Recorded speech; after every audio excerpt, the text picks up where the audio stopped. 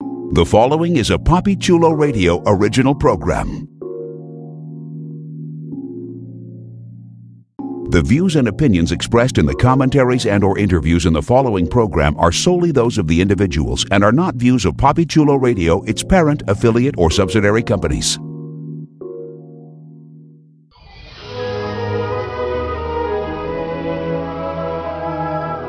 Welcome to Storybrooke.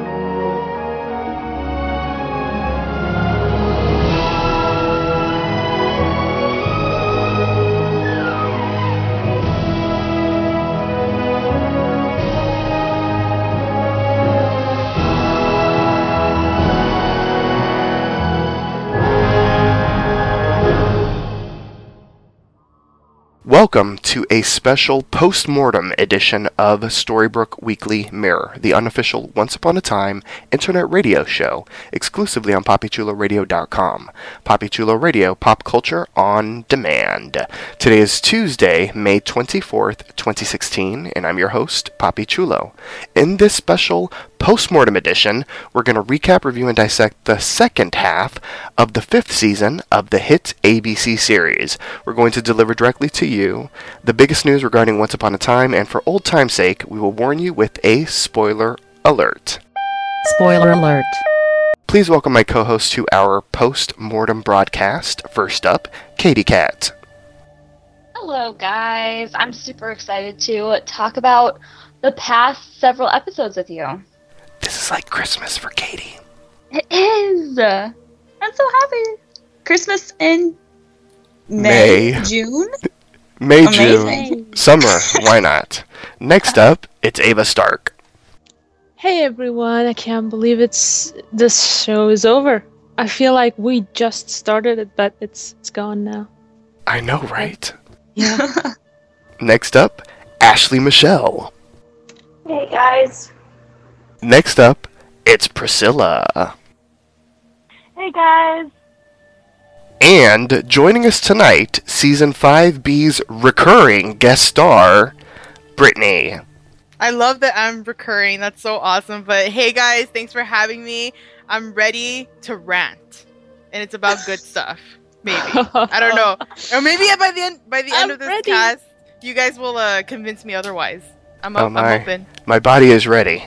It is. Mine is always ready for Hook, so. Well, there you go. Let's do this. Brittany always says what we're all thinking. Good grief. Well, here are a few reminders on how you can interact with the show via social media during our hiatus. Like us on Facebook by going to facebook.com/Storybrooke Weekly Mirror. You can follow the station on social media. We are on Twitter, Facebook, and Instagram at Papi Chulo Radio. Help support Papi Chulo Radio financially by visiting GoFundMe.com/Papi Chulo Radio. Do you have any questions, suggestions, comments, or concerns? Email us via contact@PapiChuloRadio.com. Are you interested in joining the Papi Chulo Radio team as an on-air personality or blog contributor? Email talent@PapiChuloRadio.com. Binge listen to your favorite Papi Chulo Radio programs by visiting PapiChuloRadio.com/archives. And of course, search for Storybrooke Weekly Mirror through iTunes and hit the subscribe button. We would love for you to subscribe, go back and binge listen to us via iTunes as well. And of course, if you would like, leave us a review. It can be a positive one, a constructive one. We would love to hear from all of you throughout the hiatus to let us know how we did this season. Yes. Right, everybody. Do it. Do it. Show us some love. Yes.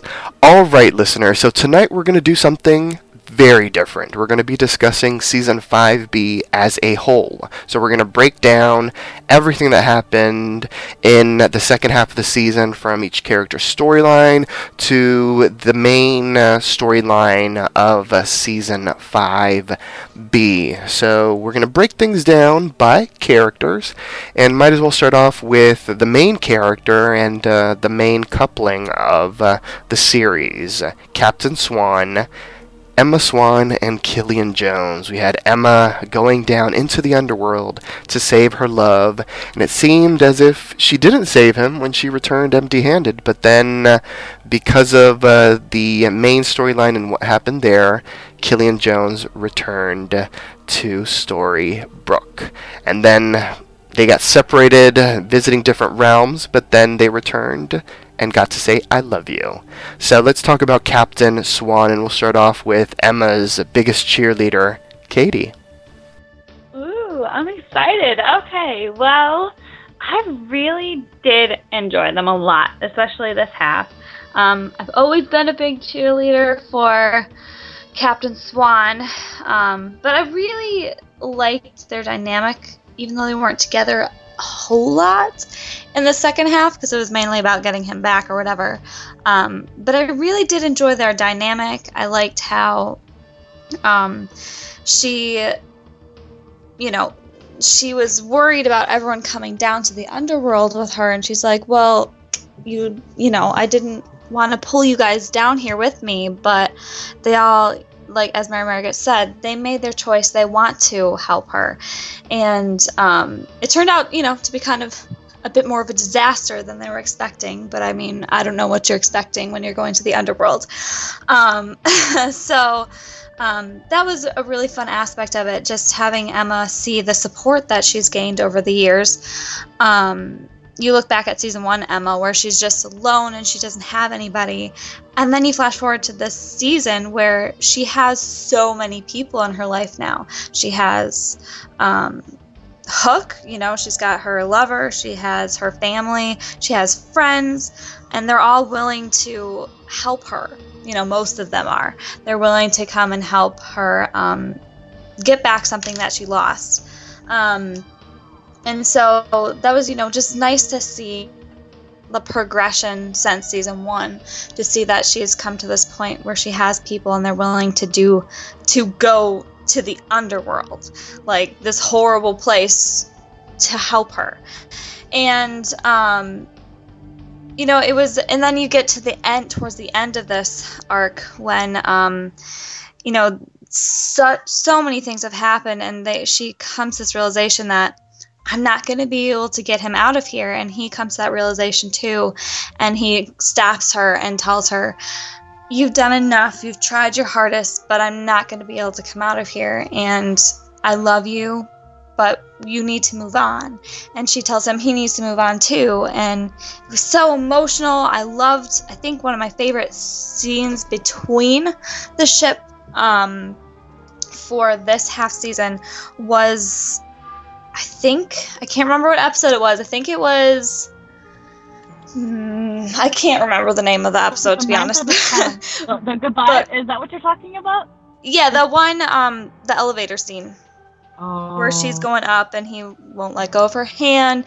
And it's so emotional, and it was beautiful. And then the reunion scene when he comes back was really, really beautiful too. It was kind of bittersweet in a way. I was glad that he came back, and I was glad they got back together, but it was still bittersweet, obviously, because of what happened to Robin. But I just really enjoyed their journey. I'm glad that for the moment he's back, and they do have this threat that's looming over the town, but they're together. They're not separated like they were in the season 4 finale, and then season 4 finale, they were separated. And then by the end of season 5A, they were separated again. So they're back together, and so it was nice to see them back together in the finale. So, all rambling aside, I really liked them this arc. I'm really happy that we finally gotten to the end of a finale, and they're together.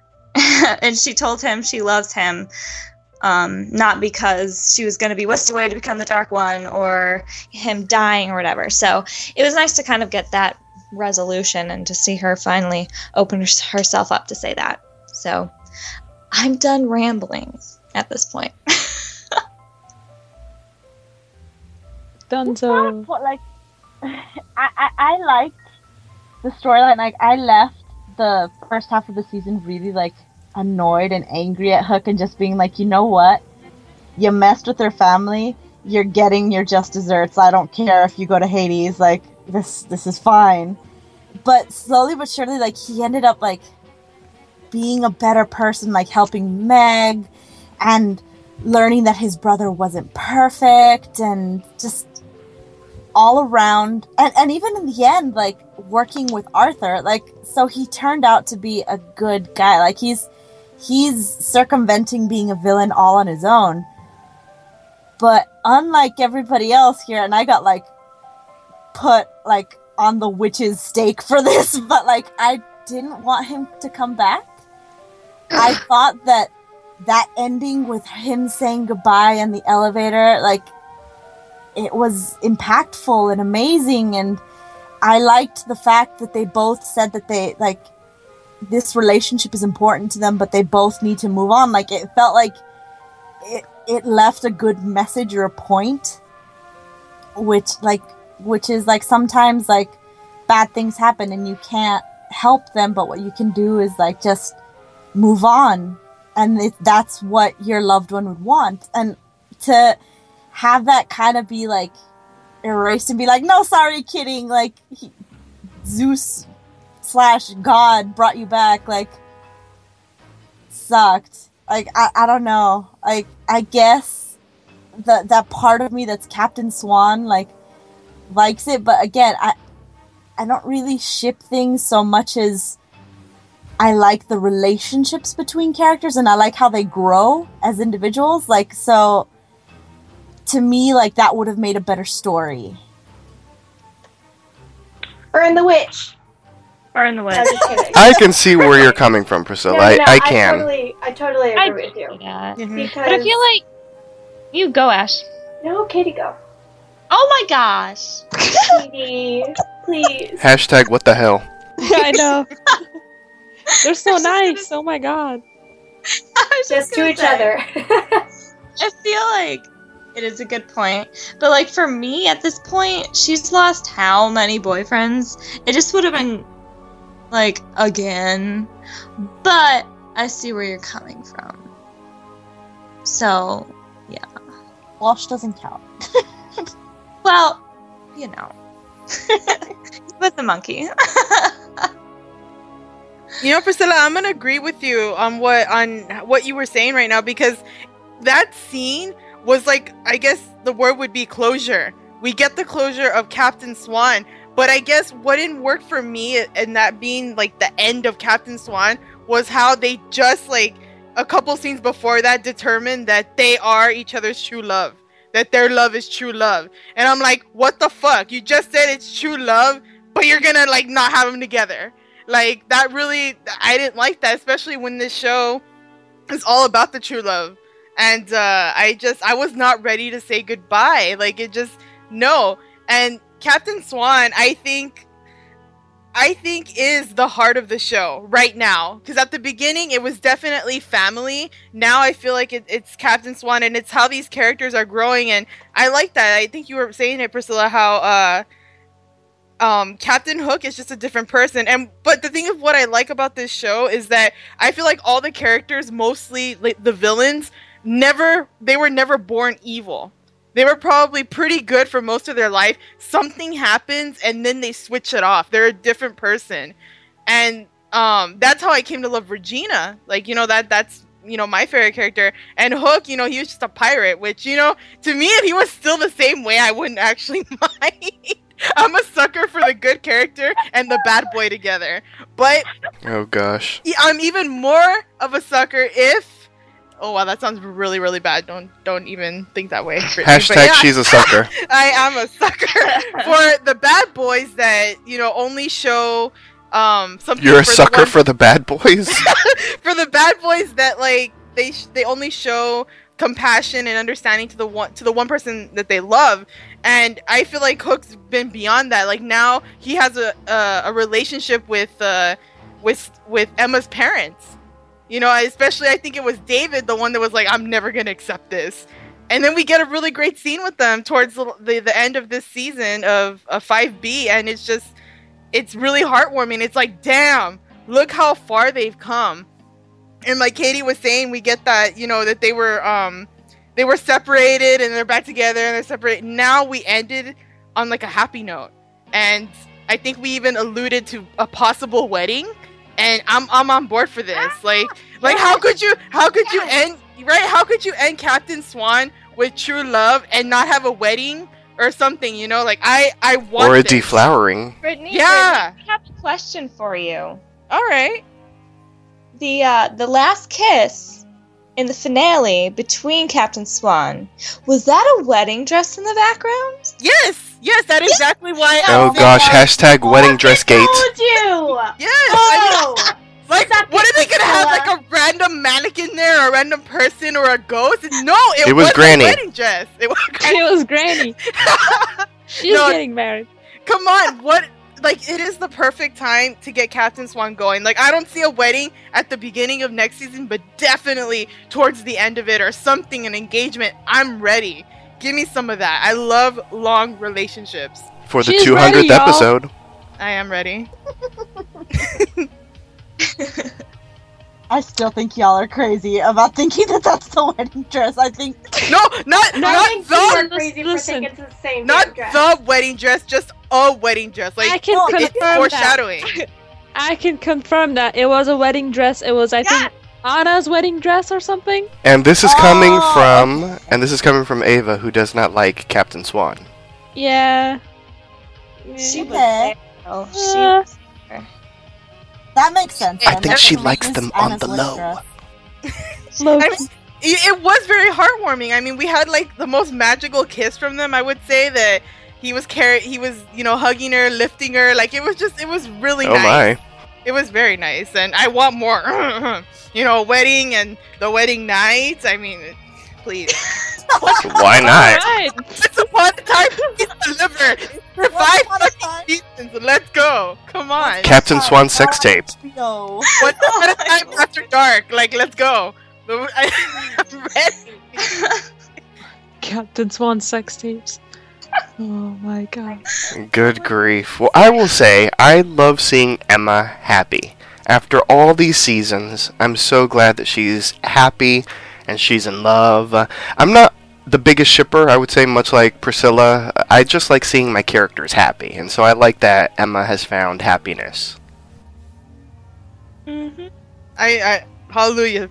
Hallelujah. Yeah. Yeah, after being miserable. But can I just say, as a little side note, she still looks miserable. Like, not in the way that, like, her actor, like, acts miserable, but that she just... The costume design and, like, the makeup, right? Like, she looks wan. She looks dour. Like, it's just... I don't She know. does. It's because Jennifer is suffering from migraines, so for her filming, I think she was having a lot of headaches, I'm guessing, but I have to agree the makeup should have been more like fresh, but it's not. That's how it is. Okay. I thought they were doing something because of the Underworld. underworld. I know Katie notices the makeup because she was the one that initially noticed the sort of like the Dark Swan makeup starting to appear on Emma back in like 3B, I believe. Mm-hmm. Yeah, it's definitely not. If you flash back to like season 1 or 2, it's definitely not like that anymore.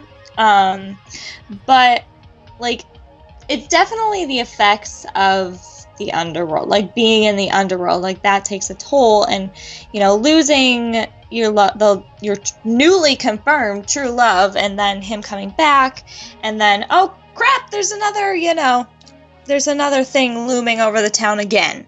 So I feel like I would probably be worn down at this point. Well, there you go. Again. It's like, And it wasn't it's 3B, sorry, it was but 4B. that's During the Queens of Darkness. That's right. I think I was talking to Priscilla and maybe you too, Poppy. I was saying that all of Emma's makeup went to Hook with his guy liner. The hotter she gets, the more fucked up Yep. she looks. Like, need to borrow Yep, that sounds shit. about right. Past the eyeliner. In regards to what you said earlier, Priscilla, I do agree with you. I I have been saying since the beginning for this ship that I love something that builds up to it. That I don't love a true love at first sight. Sorry, that was the word. Yeah. True love at first sight to me is bullshit. And something like this that is built up over years, I think that is beautiful, and that's why I love this ship so much. But to me, to have them be confirmed to be true love is enough for me. I like the story that leads up to it. There was a scene in a movie that I watched a long time ago, and I've been trying to search for it to find out what it was. If any of you know it, please let me know. There's a scene in a movie of two characters, a man and a woman, who spend an evening together without knowing each other's names, nothing, just they're at a wedding together, and they know they're never going to see each other again, and she's like, please don't kiss me. If you kiss me, it'll ruin the night. I love everything that leads up to the kiss, because once you kiss me, we can't go back from that. Like that kind of thing, the tension before the bow breaks. I think that's beautiful. And now that we have confirmed true love, they're back together again, I could have ended the story when she was going up on the elevator, and that would have been more than enough to me. That is a beautiful ending, and I agree with you on that. Everything after this is kind of like the epilogue of the Hunger Games, where it's not even a spoiler because, guys, it's been out for years.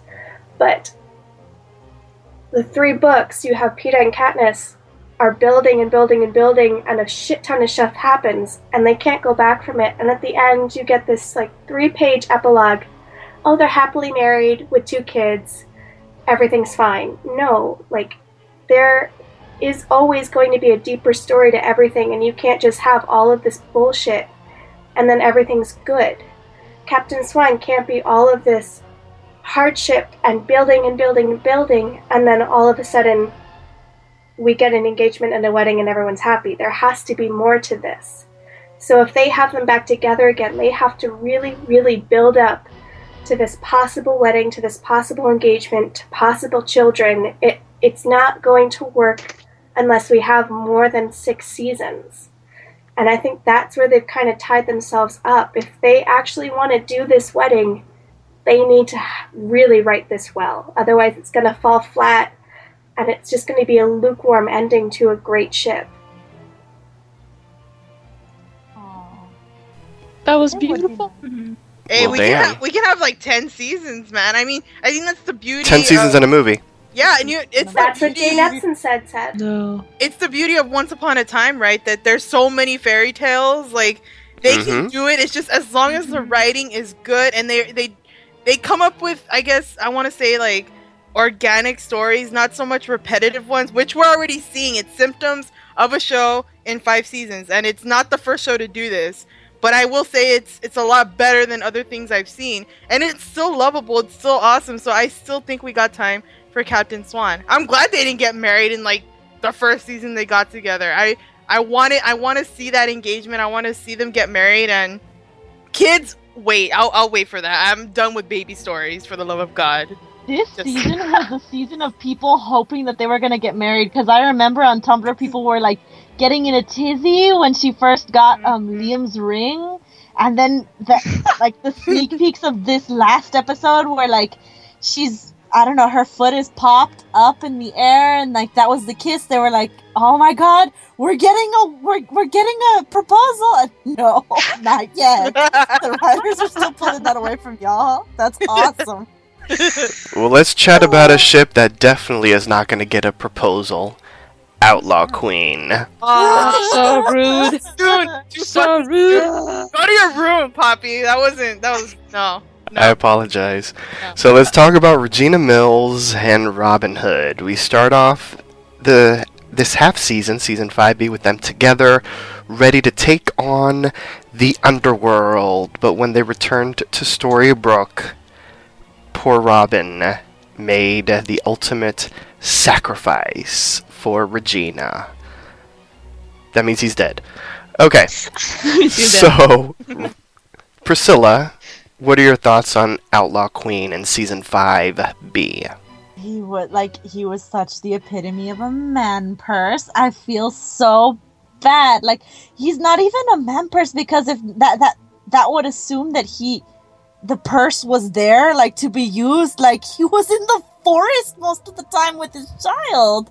And, like, the one scant time I get to see Robin, and I love how he sticks up for himself against Regina, and it was just kind of like, hey, what you're saying right now to, like, give my child up to Zelena and to, like, kind of, like, forgive her because she's had such a hard time, like, that's not okay. I loved it. And then he just goes and reneges it, and then after that he fucking dies. Like, it felt kind of at the moment like we were trading one boyfriend for another, that we get Hook back, but, like, Robin dies. And on one hand, I'm just kind of like, well, it's of no consequence because he didn't do anything. But on the other, like, I remember when we first saw him going up against Rumple, or when we saw him, like, meet Maid Marian for the first time, or when we saw him meet Regina for the first time and she says that he smells like forest. Like, these were all interesting tidbits that could have made a really good character. And then it just faded out. It fizzled out. It really did feel this season like the writers wrote themselves into a corner with how messy it was, like, with Zelena killing off his wife and sleeping with him for months and having his child even though he didn't want her to, but being, I don't know, it's just really torrid and sketchy and icky and wrong, and, like, they didn't know what to do with him, so they wrote him off and they killed him. Easy peasy lemon squeezy, like, I guess. I have to agree with you, because with Robin Hood, like you said, Priscilla, he was a man purse, honestly, because Regina found love in her son. She got friends with the the Charmings were her family, but, I mean, she became friends with them. She found her sister. She made amends. Like, it was a truce. We're sisters. We gotta be together because we promised our mother. And then all of a sudden, Robin Hood becomes this person who is no longer needed. He was just there. Like, okay. And we didn't see a lot of character development for him, which was very sad. Because, obviously, back in Season 3, when he was first introduced to us, there was a lot of potential, a lot to explore, a lot to expand with his character, not just throwing him with Regina. That's my take on Robin Hood and Outlaw Queen. I mean, it's sad how it's no longer a relationship, because there were a lot of people who liked it, who shipped them, because for some people they were like, it's a symbol of, like, people do change, people get to have a second chance, a second love, and now that's gone.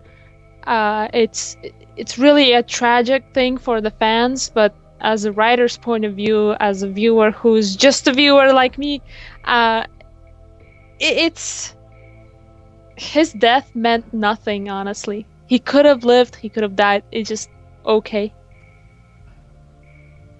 That was metal and brilliant. I love that last sentence.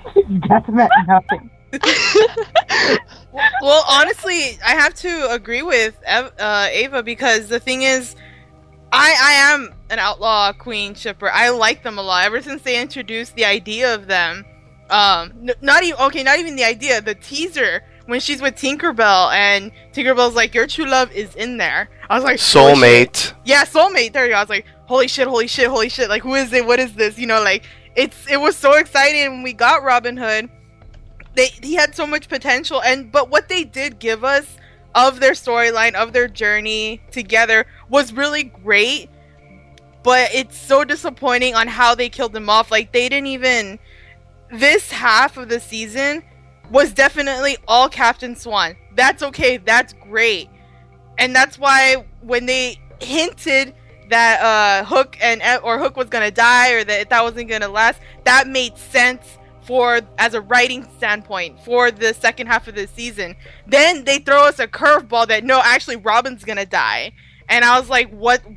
And I got sad about it, but I didn't cry.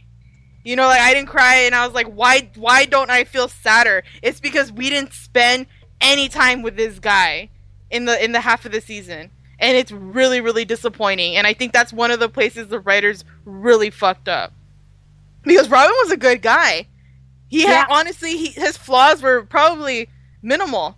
I think he was a good dad, even though he leaves his children, but like when he's with his kids, he's a good dad. Even though he leaves his children. It's the same with Charming and Snow. It's same with Charming and Snow. And they're like, "Oh my god, my kid hasn't heard me." I'm like, "Well, why'd you go?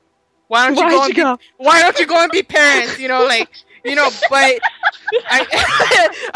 that's not the adventure they want. You guys are laughing, but you know it's true. And that's the thing is, Robin and Regina, they didn't have to be an epic love. They didn't have to be Captain Swan. They could have been the supporting relationship in the background with some really good moments, just like they did to the Charmings. Because I think they were the symbol of love in the first couple seasons, and now they're kind of pushed back.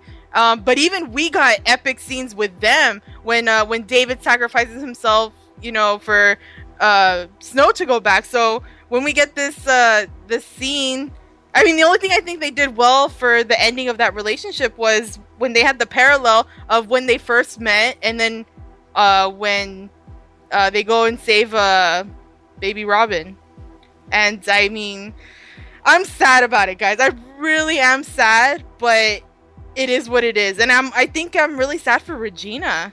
Like, that's what's sucky, right? That I'm more sad for Regina than I am about his death. Mm-hmm. And that's what's sad. Her ending was weak sauce. Like, what the hell? Like, you didn't even get to give the character, like, an awesome send-off. Like, I don't know, we didn't get a beautiful moment like we did with, like Swanhook. Like, he wasn't an awesome character.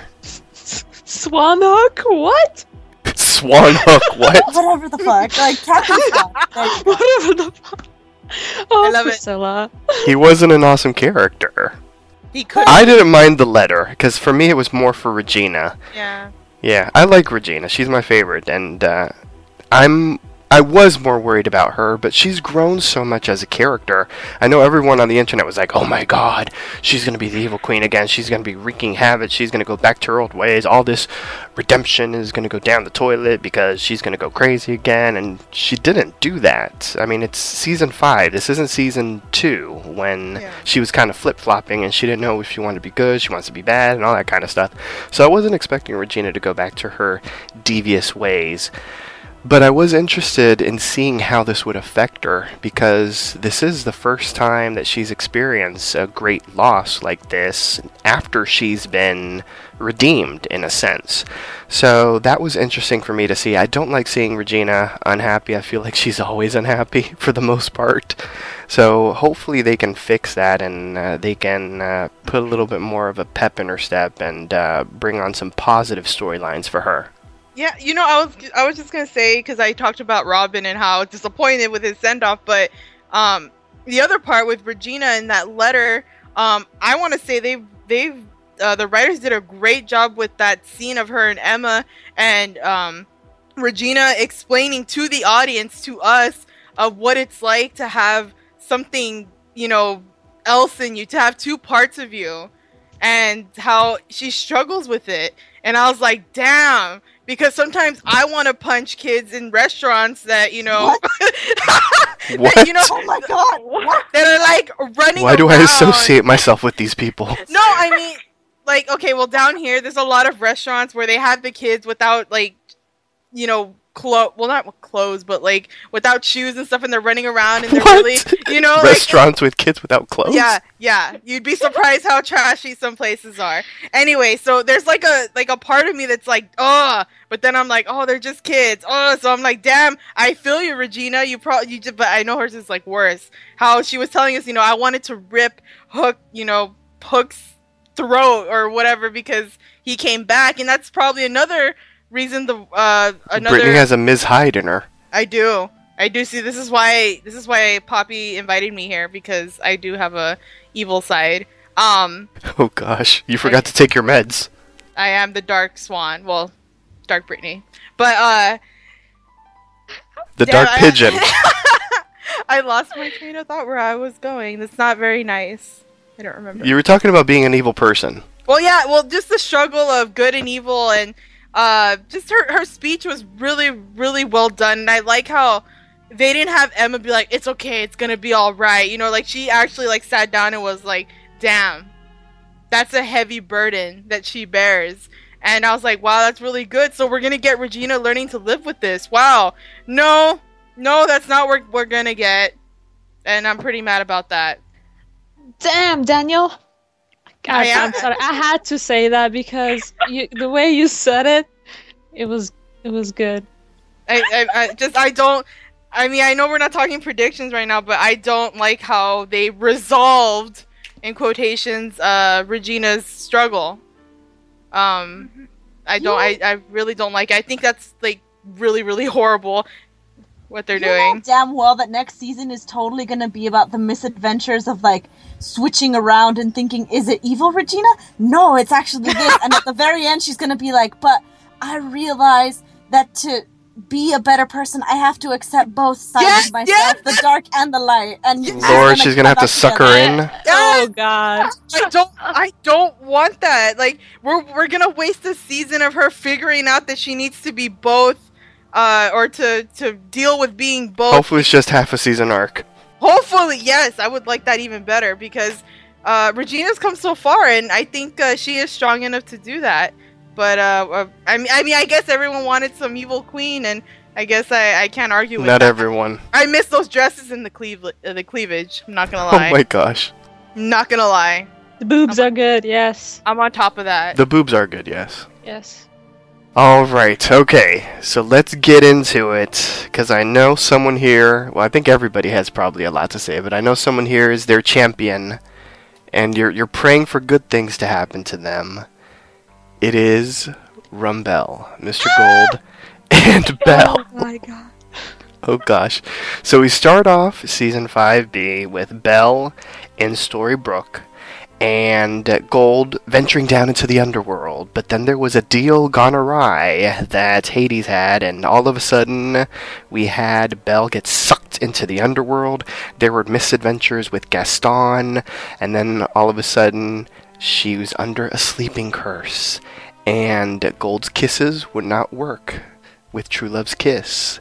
So he had to find another way in trying to bring Belle back, and it led him all the way to New York and in different realms as well. So let's talk about Rumbelle this season 5B, and we'll start off. Who else are we going to start off with? With Ava. Pick me. Yes. Okay. I had a lot of different perspectives or feelings about them this half of the season because for like the first 4 episodes, I think they weren't together, and then she gets in the underworld, and then he's like, "Oh, you're pregnant," blah blah blah. This really, you're pregnant, blah blah blah. Yeah. Okay, like it's too much to handle. But coming back to the relationship, it's. I mean, I'm probably gonna repeat myself. I mean, Belle wants to be with him. He wants to be with her. It's a back and forth thing, but they just can't make amends. I don't know. Like they're trying so hard. It's like, you gotta be good, and then he's like, well, I am trying, and it's. I like them. I just totally lost my words, but okay. The part where the part where she puts herself under sleeping curse and she's like, "You have to tell my dad to wake me up." I get that why his kisses don't work, because she doesn't believe that if he kisses her, it's gonna work, and neither he does. So they don't believe that their true love's kiss would work, which is very weird because in the first season they were confirmed true love's couple. So I'm not sure what the writers are gonna pull, but it would have been nice if he had woken her up with True Love's Kiss, just to give the fans, long-term fans like me, the satisfaction that yes, they are still true love and True Love's Kiss still work. Because I mean, back in season 1, it was a hard thing to do. I mean, kissing someone with True Love's Kiss, it didn't come by that easily. But I mean, it's season 5 now. Things happen so fast and easy. You can just hop into the other realms without a problem. That's my take on that. As a character, Rumpelstiltskin, I was watching just a few episodes of season 1. He is still that asshole, like that snarky bastard who doesn't give up. I mean, he is who he is. He doesn't change. That's his personality. That doesn't change about him. But he has grown as a character, except for season 4. I try to avoid that. I really liked how it's when he gained back the power, he gained back that I don't know, the cockiness, the I have more power than yours, stuff like that. It's just, that's who he is, and that's what makes his character interesting to me, at least. I mean, I know some people just hate it, plain hate it, and I'm like, it works for you if you hate him. He's a good actor, he makes it what it is. And as far as Belle goes, we didn't have enough of her, so I really don't have anything to talk about besides her being really annoying sometimes, especially with episode, I think it was episode 17 where she just, no, it was 18. One of the episodes where she puts herself on the sleeping curse. I was like, come on, like, really? Yeah. But that's my take on them. I might add stuff if anyone wants to join me, or y'all can just ignore me and move on. I'm gonna ignore you. Just ignore you. You know what? You know, I'll say something about Rumbelle.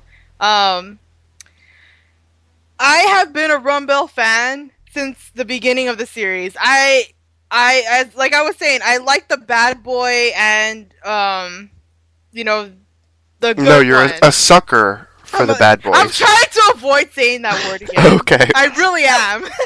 But I will never forget it. I do like that. Even more so, I like the villain and the good guy. Like, I love that. And I like how they play off each other and how they grow together. And what makes a character really awesome is when they can keep some of their roots, but also develop. And Rumple, he did that for a very, very long time. And I liked how mostly if Belle was in trouble, like, he's gonna save her. Like, I'm a sucker for that. See, I'm gonna say it again. I'm a sucker for that. I like that. I love that. And for this season, I know we're not talking about 5A, but 5A had some good Rumple development. I like seeing Rumple without power and seeing if he's gonna overcome this his obstacles when he doesn't have an easy way out. I think that defines a character a lot. When you're not in control, what are you gonna do to be in control? I like that stuff. So when he had to be the person with the sword and all that stuff, I was like, this is some good shit. This is some good shit where you're becoming a better person for yourself first and foremost. Second, you're doing it for your kid. Well, not your kid yet, but for Belle. And that's even better. And I like that. Then we get 5B, and I'm like, what the fuck are you doing, writers? Like, what are you doing? I don't understand what this is. And I've seen a lot of shows. I like a lot of villains. I go for them. They're doing a lot of, I think, damage to Rumple, and that's why the fans are confused. Some long-term shippers are confused. Some aren't. Some are kind of like, whatever. I'm kind of confused because they're reverting back to a time where I'm like, Rumple's fun as a villain, but when I'm interested in the shipping, the couple, I want someone that's gonna be like, Belle, you're number one for me. You in a shipping, in a relationship that I like to watch, they need to put the person they love first, and that could also include that could include family. when Rumple tells her, I like power, like I want power more than you, like, or you're second to power, that really made me sad. Because Belle saying, I will do anything for you, you're number one for me, but Rumple saying, power is number one for me, you're not.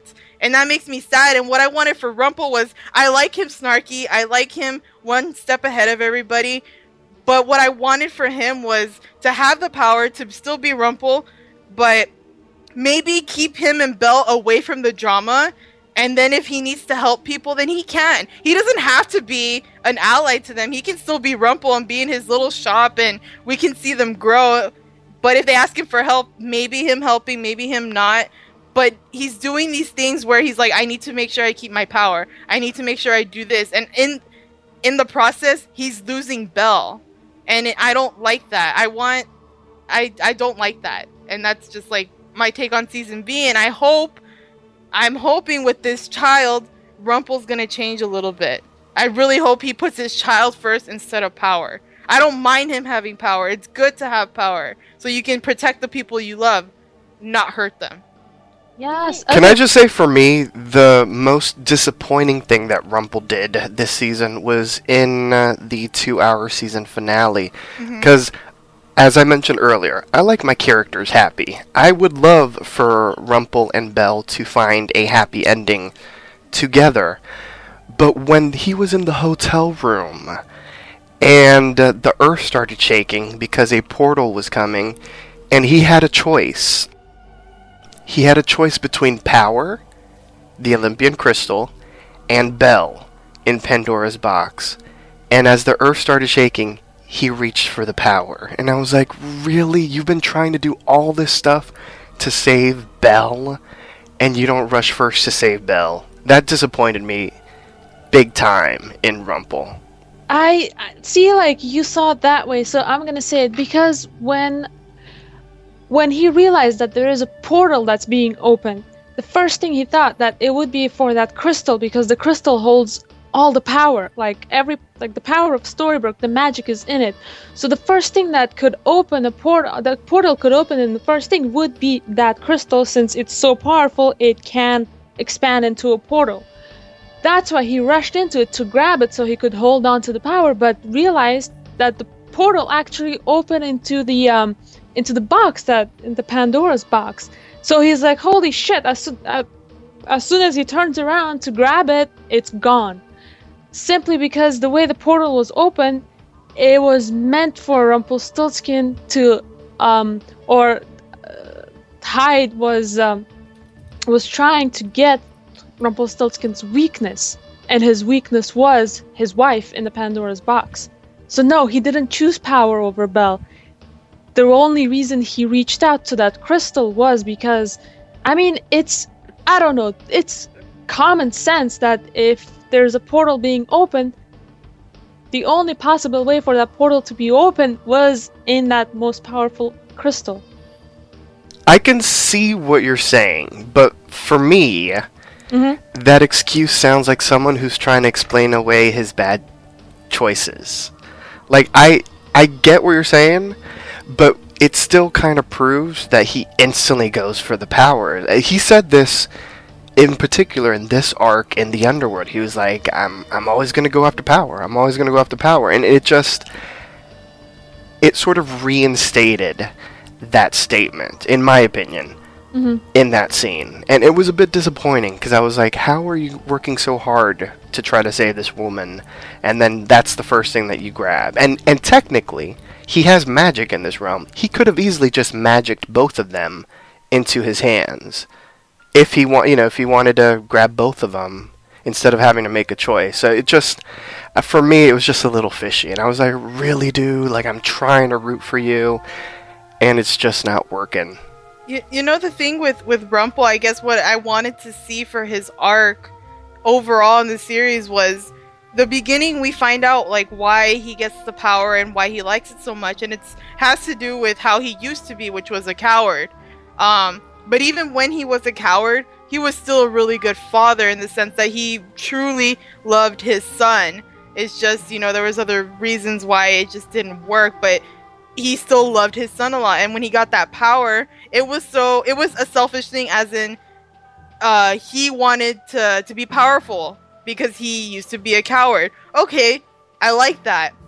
My development for that was I wanted him to first want power for himself, but then once he falls in love with Belle, and he doesn't have to be friends with everyone like the Charmings in them, but he could like potentially use them as allies and stuff. But that later on, when he would have a discussion like that with Belle, like he did in season in 5B, where they're talking, he could have said like, I used to want power because I was a coward. Now I want to make sure I have power so that I can protect you. I've never heard him say that, and I think that would have made me understand him a little bit more. Like, okay, I can understand you want power because you want to protect the people you love. And that, I think that's like a theme I always wanted for Rumple to be like, I want to protect you, so let me have my power. And I think that would be a better argument than, well, I just like power and I like it better than anything, and you come second. Like, that's what I got from that scene, and it made me sad because all I've been seeing from Belle is crying. And I'm like, I don't want to ship something where half of my ship is constantly crying, and now she's pregnant. Like it's not good. And I hope the writers can fix it. I believe every character has a redemption. And Rumple hasn't really done anything. I mean, I'm a little sad about it. I'm a little like, but if they make it up to me, I can continue to ship them, and hopefully they can do that. Do you think, like, when he gave Storybrooke to Hyde, that's basically giving up his entire, well, like he calls it, kingdom of magic, to someone else in order to save his wife? So yeah, no, I agree. I do think that Rumple still will do anything for Belle. Mm-hmm. I definitely believe that. That is still a thing. But if it's Belle and power, sometimes I feel like he's going to try and get the best of both worlds, or he's going to use power. And I mean, and that's just a little like, but the reason why we're getting the season 6 is because he traded Belle for that. So hope is not all lost. I will say that. Hope is not lost. I still have hope for Rumple. Yeah. He hasn't, if you think about it, ever since he was reborn as the super dark one, with all the dark one's powers, he hasn't done anything really, really bad. And I'm hoping that he doesn't get corrupted like he did in the past by doing bad things. Like, continuously doing bad things. Wait, he hasn't done something really bad, so condemning his wife to, like, fucking eternal hell and damnation, like, is it a real bad thing? He didn't put her under the sleeping curse.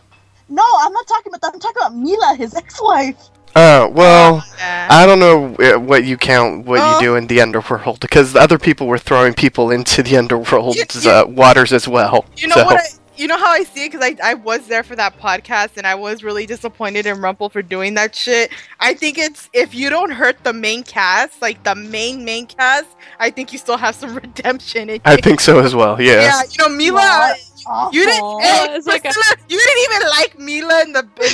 you were like, girl. If you think about it, they were tossing everybody into the water. And that's how I can, like, if you know that I really don't like this bitch, but like I have issues with, I take issue with that, like, we got a problem here, like, what?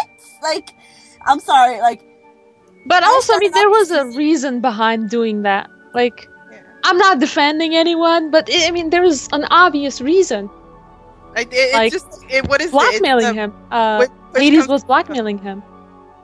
Oh, throwing Mila in the freaking River of Lost Souls.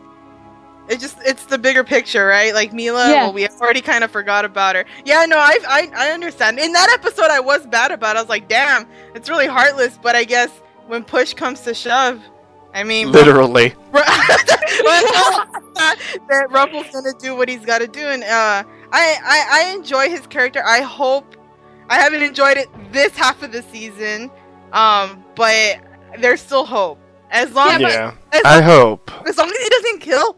as long as he doesn't kill anybody from the main cast, or really, really, really, truly, like, fucks them over, okay. And as long as he treats Belle a little bit better, because I'm sorry, but when his kiss couldn't bring her back, I was like, damn, that's a slap in the face to some shippers. Like, I'm not gonna lie, I laughed. yeah, I did too. So I was like, damn, that's pretty bad. I don't know. The writers got to be clever to make it up to us for that. Because they show me that they belong together. Show me that they're compatible. Not just that Rumple's good enough for Belle, but that Belle's gonna learn to love this person, and that Rumple's gonna be like, okay, maybe power isn't everything, but it is a part of me. I just want you and my baby. Yeah. You all are a lot nicer than I am. Like, I started this season, like, I like you. I like this new Rumple that, like, accepts himself with no, like, compunctions, like, no, I don't know, no being like, oh, I'm real upset at what I am. No, he's like, this is what I am. I'm addicted to power. You, like, love me the way, accept me as I am, or we have problems. And adding in a child, you know it's because the actress got pregnant, and, like, otherwise, like, it would have, like, otherwise it kind of sticks out, like, as a real fucked up part. Like, you're taking issue, and, like, it feels like that shit where, like, you have a relationship and it's going sour, so you try and put a child in it to make it better. And you're just kind of okay, like, that's really pathetic. I have to agree. I was against the child from the beginning. I was like, no, this is not how this relationship should develop. This relationship should I'm having a tongue twist. Should develop in a way where these two characters come together, talk about what the fuck is going on between them, and just that. I mean, yes, this guy loves power, but he also loves me, so that's who he is, because it's canon. He told her that, and he is like, listen, this is who I am, so please be with me. And then this baby came, and I'm just like, oh my god. They should have put her behind they should have put on her a giant coat and hid her behind giant purses. Yeah, I feel that's like what they did to Ginny. Yeah. Exactly, they should have done that to her. I don't think a child was good for this relationship at this moment. At this moment, yeah. Yeah, because the question is... Because I don't like the baby will change you, the baby, because that sets a bad example for real life, because a lot of people in relationships feel like, oh, we need to have a baby, because, if they're in bad relations, like, a baby will change us, and that never works. So I really, in my heart, I don't like that, and I hope it doesn't work for them, because that's not how things work in real life. But, okay, so, all in all, like, I hated, like, that they added that into the mix. And I also hated the fact that, like, we know that he's evil. We know that he's done terrible things, both to, like, Mila and later, like, threatening to Gaston. Like, he's killed people. Like, and this isn't even, like, kill. This is, like, beyond death. Like, you don't even get to go to heaven or hell. Like, you get stuck in whatever the fuck, like, the River of Lost Souls is. But to compound that, and that last part where he ties Storybrooke's magic to a crystal, I'm like, you selfish bastard. Like, this is like you doing the shit again with Frozen, except this time you don't even give a shit about Henry. But here's the thing, he was the one who brought magic to Storybrooke, so he has every right to take it back. What? No, magic is inherent, and like, that's what the point of that last episode was, that magic is inside of everyone and that it belongs to everyone. Exactly. One can't be but like... well, you said, like, you cannot take magic away from Storybrooke, but he brought it to Storybrooke. If it wasn't for him, then they wouldn't have had magic in the first place. Regina cast the curse, not Rumple. No, if you remember, Ava's actually correct. Remember, at the end of season 1, he's the one that brought the magic back. There was no magic in Storybrooke, besides little trinkets here and there. There was. Emma was magic. She didn't need Rumple coming back and, like, with the purple smoke. She already had magic. She didn't in season 1. No, she did. That's how the hat worked. She had it since she was like 14.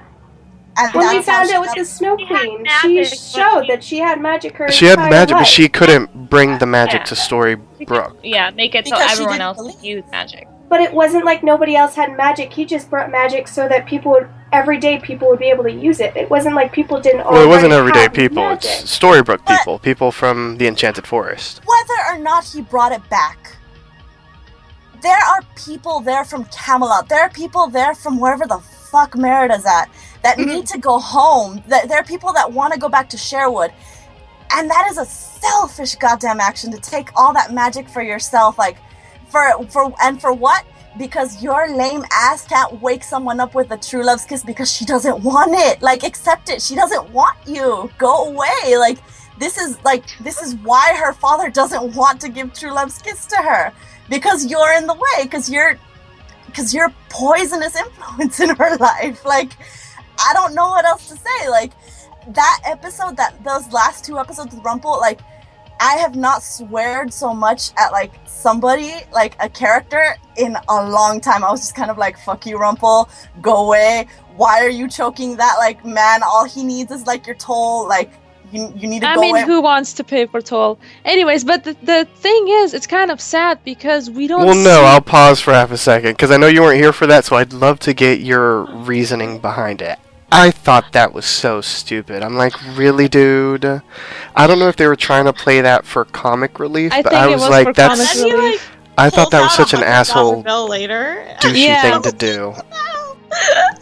I was like, you're trying to be a good man, and you really can't pay the toll. I just thought that was so dumb. I think it was just for comic reasons, just to see, oh my god, this guy is... It wasn't funny.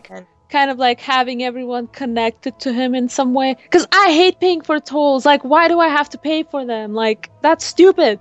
But yes, it is stupid for him to choke the guy for just asking $15.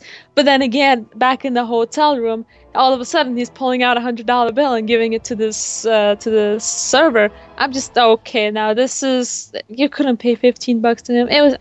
I think it was just funny. Just to be... It's a metaphor for the government down with bureaucracy. Probably, yes. I don't know, just... He's such a bastard of a character, and not like... I accepted it season 1 and season 2 because, like, okay, like, this is who this person is.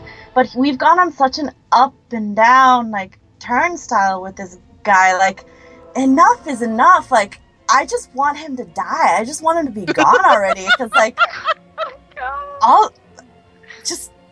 it's the same storyline over and over, and he never changes, and he's still the same guy addicted to magic, and he's still fucking everyone over and assuming that, like, everything is like every problem is, like, not his problem at all. Like, he has his own stuff to deal with. Like, I don't know, like, he's never gotten the notion that, like, family comes first, and that, like, we should all work together as a group. Like, he's always worked best alone, and you know what? I kind of want him to be alone permanently. I don't want him in this show anymore. Like, the actor is good, and I liked his storylines, like, separately, but with the advent of this baby, and with him, like, being that way that last episode, with, like, especially with the fact that he was going after Henry, who's his grandson, like, that's...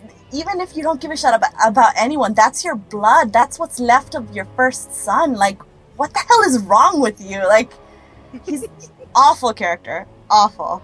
It's so... I have such a hard time with Rumple because, like, he's always... And I always use this all the time, but he's an addict. He's an addict to power, and when an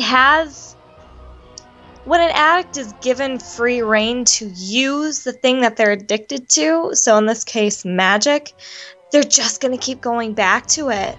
And and want more and more. And that's kind of where he's gotten to. He just wants more and more power, and that's all that he wants.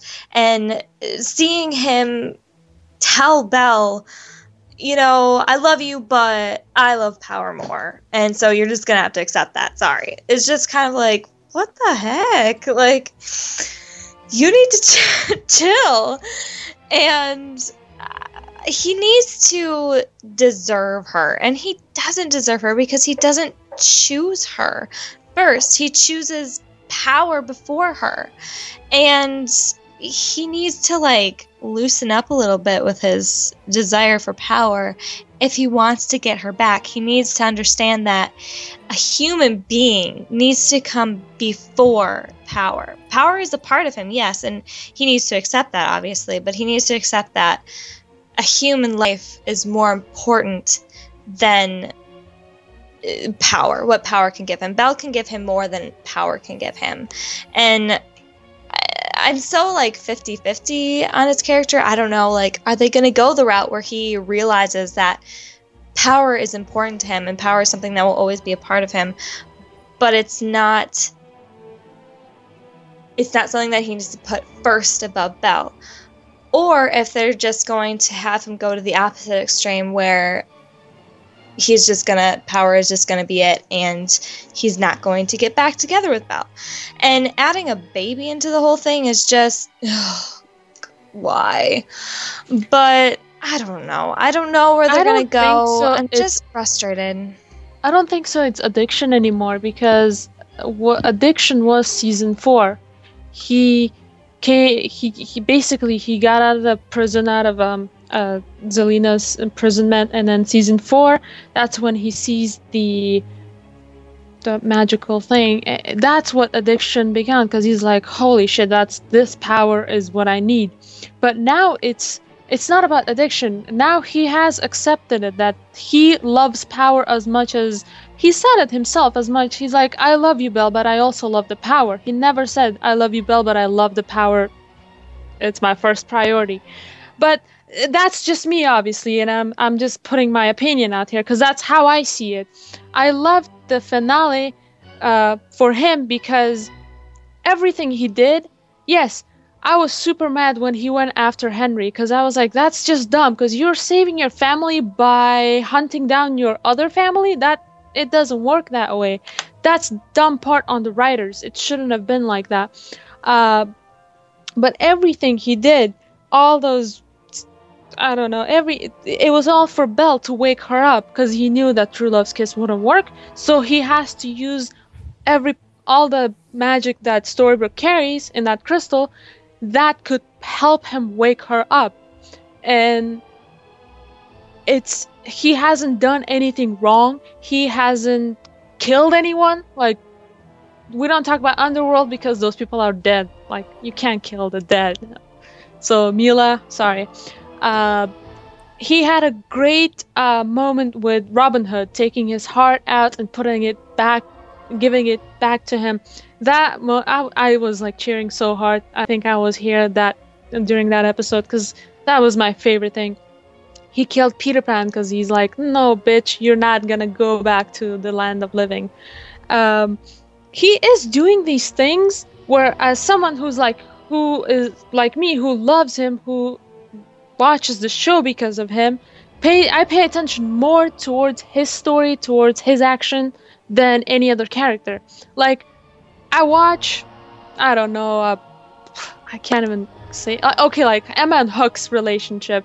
For me, it's like, yeah, they're on my screen, okay, they're kissing, whatever. I don't pay attention as much as you guys do, or whoever is a Captain Swan shipper, or a Hook superfan of Hook.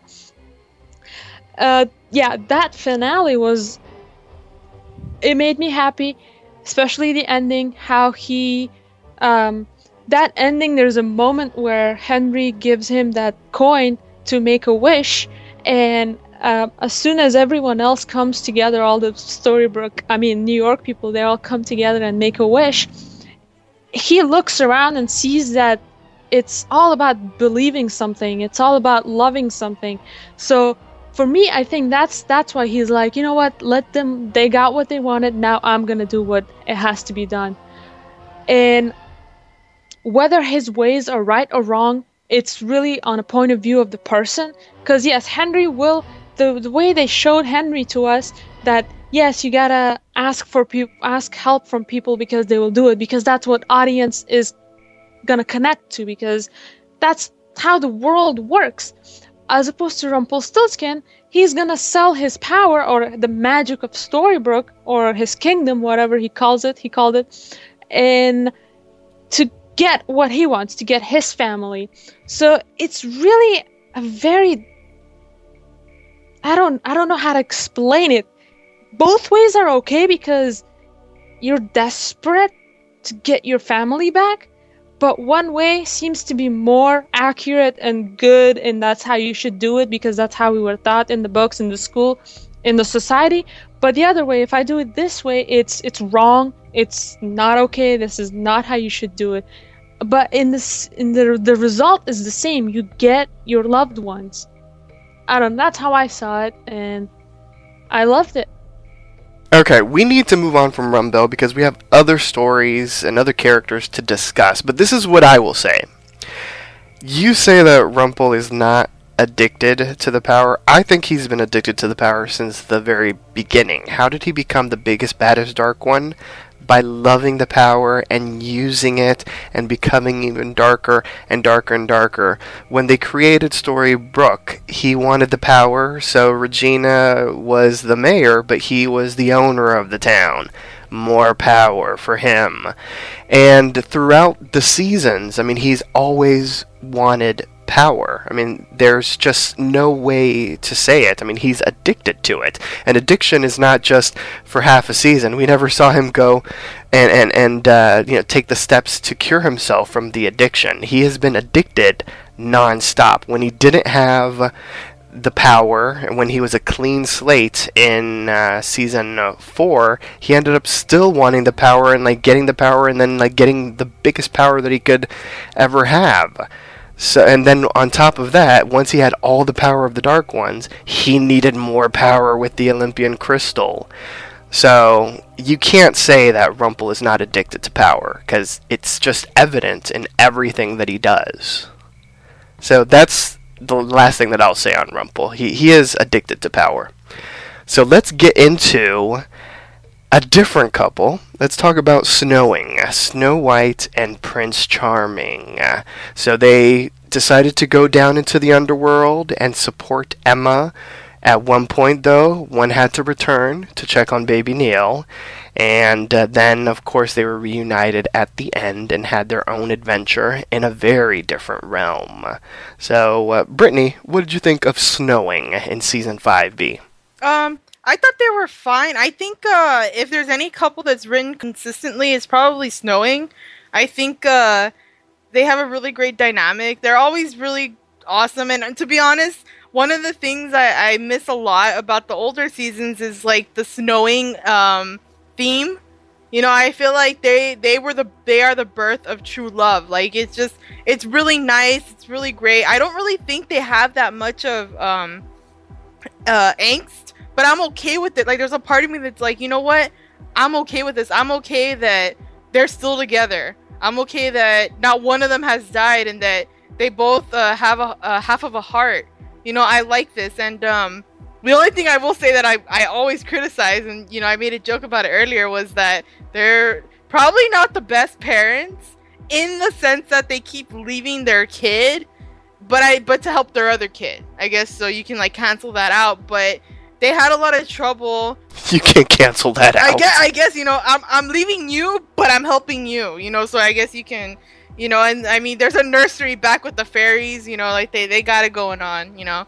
So, one of their worries when they were there in the underworld was like, oh my god, Neil, is he gonna remember us? Is he gonna... And I was a little annoyed by that. I was like, well, if you're gonna worry, why don't you just stay with your freaking kid? But you know what? I like that, that David and her, I don't like to call her Mary Margaret, David and Snow are just like, you know what, one of us needs to be there, somebody needs to be there. And I'm like, yeah, there's two of you, one stays with one kid and the other one goes with the other. And I think that's a summary of their relationship, and I think a summary of the entire series, that yes, there's true love, yes, there's hope, but it's not without sacrifice. I think there's always going to be something like that. And even though this wasn't a death, it was like, you know what, we love each other, I want to be with you, but we need to do something for our kid. And that's, I think, being a parent, putting your kid before yourself. And they're leaving each other. That little scene was very sweet. It was very very Snowing. And I like that switcheroo where David's like, you know what, you need to go. You missed out on being Emma's mother. You missed all the parts. Go and, you know, make it up to our son. You know, go do that. Like, I will be here, and you know what? We'll always find each other. And I'm like, that's awesome. I like it. I have no problems with Snowing, even though I criticize them with that little parent thing, but I like them a lot. Oh no, so. Like, I like the fact they will always find you, Brittany. They will always find I want Hook to find me. Oh. You're a sucker for the bad boys. Oh my god. Is that gonna be a meme? Like, Yes. Oh my god. Okay. Yes. It already is. I just, like, I love the fact that their angst as a couple stems from their children and wanting to do what's best for them. And, like, I liked the portrayal of them as parents being like, well, I want to be there for Emma. Emma really needs us, but this is like a formative time in Neil's life, and I don't want him to feel like we don't care about him. Like, I really loved that bit where they used the toll booth and they got, like, them whispering a story to, like, the child, like, on, like, and you see the little wind chimes moving. Like, I felt like they're trying their best, like, to do their best with this child the way they never could with the other one. And also, I fucking love that we said goodbye to Mary Margaret and we said hello to Snow completely. Like, I love the fact that, like, we got to see how she became such a badass from, like, this meek little mouse that was, like, taken away by a horse and was saved by the evil queen. Like, we wanted to know, how did you learn your archery? How did you come so self-assured for yourself? And, like, to have it, like, tied into Hercules, and to kind of also see, like, David, like, a little bit, like, jealous the way he was with both Hercules and with, like, him, like, his twin, James. Like, I loved this. Like, it was great to see Snow finally, like, take control of herself that way. And I loved the fact that we kind of had the same thing happen with David too, where he's like, you know what, I'm not going to make my excuses anymore. Like, our mother decided to keep me because, like, that's the only thing she could have done. Like, she had to make a choice, and we both made choices in our lives and have to deal with it. Like, again, like, I'm not forgiving him, like, killing his, like, brother that way, because what the fuck, like, that's a fucked up death. But it's nice, like, just these two characters became so strong and awesome. And I also, like, loved that David was the one that kind of told Emma, hey, we have to go, like, I'm sorry that, like, he's gone, but, like, we have to move on, we have to go. Like, they're very supportive parents, and I loved that this season. Yeah, I definitely agree with what both of you said about snowing, for sure.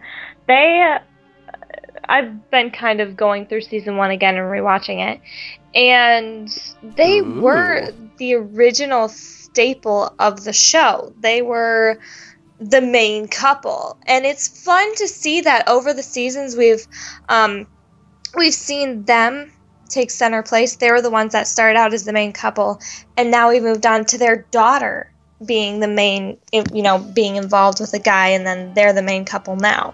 So I like how that's kind of, it's stayed in the family, I guess you can say. But especially for them, they have stayed consistent. Their relationship has stayed consistent throughout the seasons, and that's really great. Especially seeing all of the angst that all these other couples go through. It's nice to see that they just push through together, and they love each other so deeply and so much, and they're not going to, when things come between them, they're not going to just give up easily. And I love that. I love that about them. I love that their love is just so pure and just true. It's true love. It's the original true love of the show, and I love that it stayed that way. And I really loved in this half when Mary Margaret threw off that mantle, and now she's Snow again. Like, we're done with Mary Margaret. We would have to hear them call her Mary Margaret anymore, which is great. I love that she's Snow again, and just we got to see a lot of Snow again in this season, and it's been nice to see her again and to see her kind of step up and step up to the plate and be a bigger role, as well as Charming. He did too, and they both had some great flashback episodes, which I thought was fun because we really haven't seen too many of their flashbacks in a while, so it was really nice to see that again and to have them be good episodes altogether. So I'll always love Snowing, and I love that they just stay consistent throughout the seasons. let's get into Henry Mills. Let's talk all about Henry. So he started off season 5B venturing into the underworld to support his mom on her quest to save Hook. He got a chance to use some of his author skills down in the underworld after getting tempted by Cruella as well and her scheme. And then, of course, once he returned, he decided to venture out on a quest on his own to destroy magic. And then he did some embarrassing things by a fountain, and there you go. So let's talk all about Henry Mills. Ash, what did you think of Henry this season? This half season, I should say. It's very, very mixed. I think that his character was rushed into growing up because I feel like there wasn't much of a build-up to it. Like, for the first 5 seasons, we see baby Henry, and he's baby Henry, and then all of a sudden, well, wait, no, angsty teenager. Like, there was no adolescence for him. It was just, to me, it did not happen very smoothly or at all continuity. And I think this arc that they gave him at the end of the season kind of ruined his character for a little bit, like doing the wrong thing for the right intentions kind of thing, and not giving Henry something that was really true to his character. Like, he was always the heart of the truest believer. Like, he always believed in magic, and for him to turn around and, you know what, fuck magic, let me get rid of magic. Like, no. Like, why would Henry turn around and do that?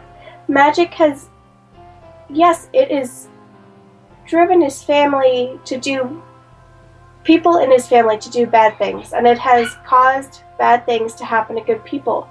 But it has also saved lives. It has also brought people together. There is always a good and a bad part to everything. And for Henry to automatically just turn off the part of him that sees the good in magic, it just did not make sense at all for his character. And as regarding him using his author skills,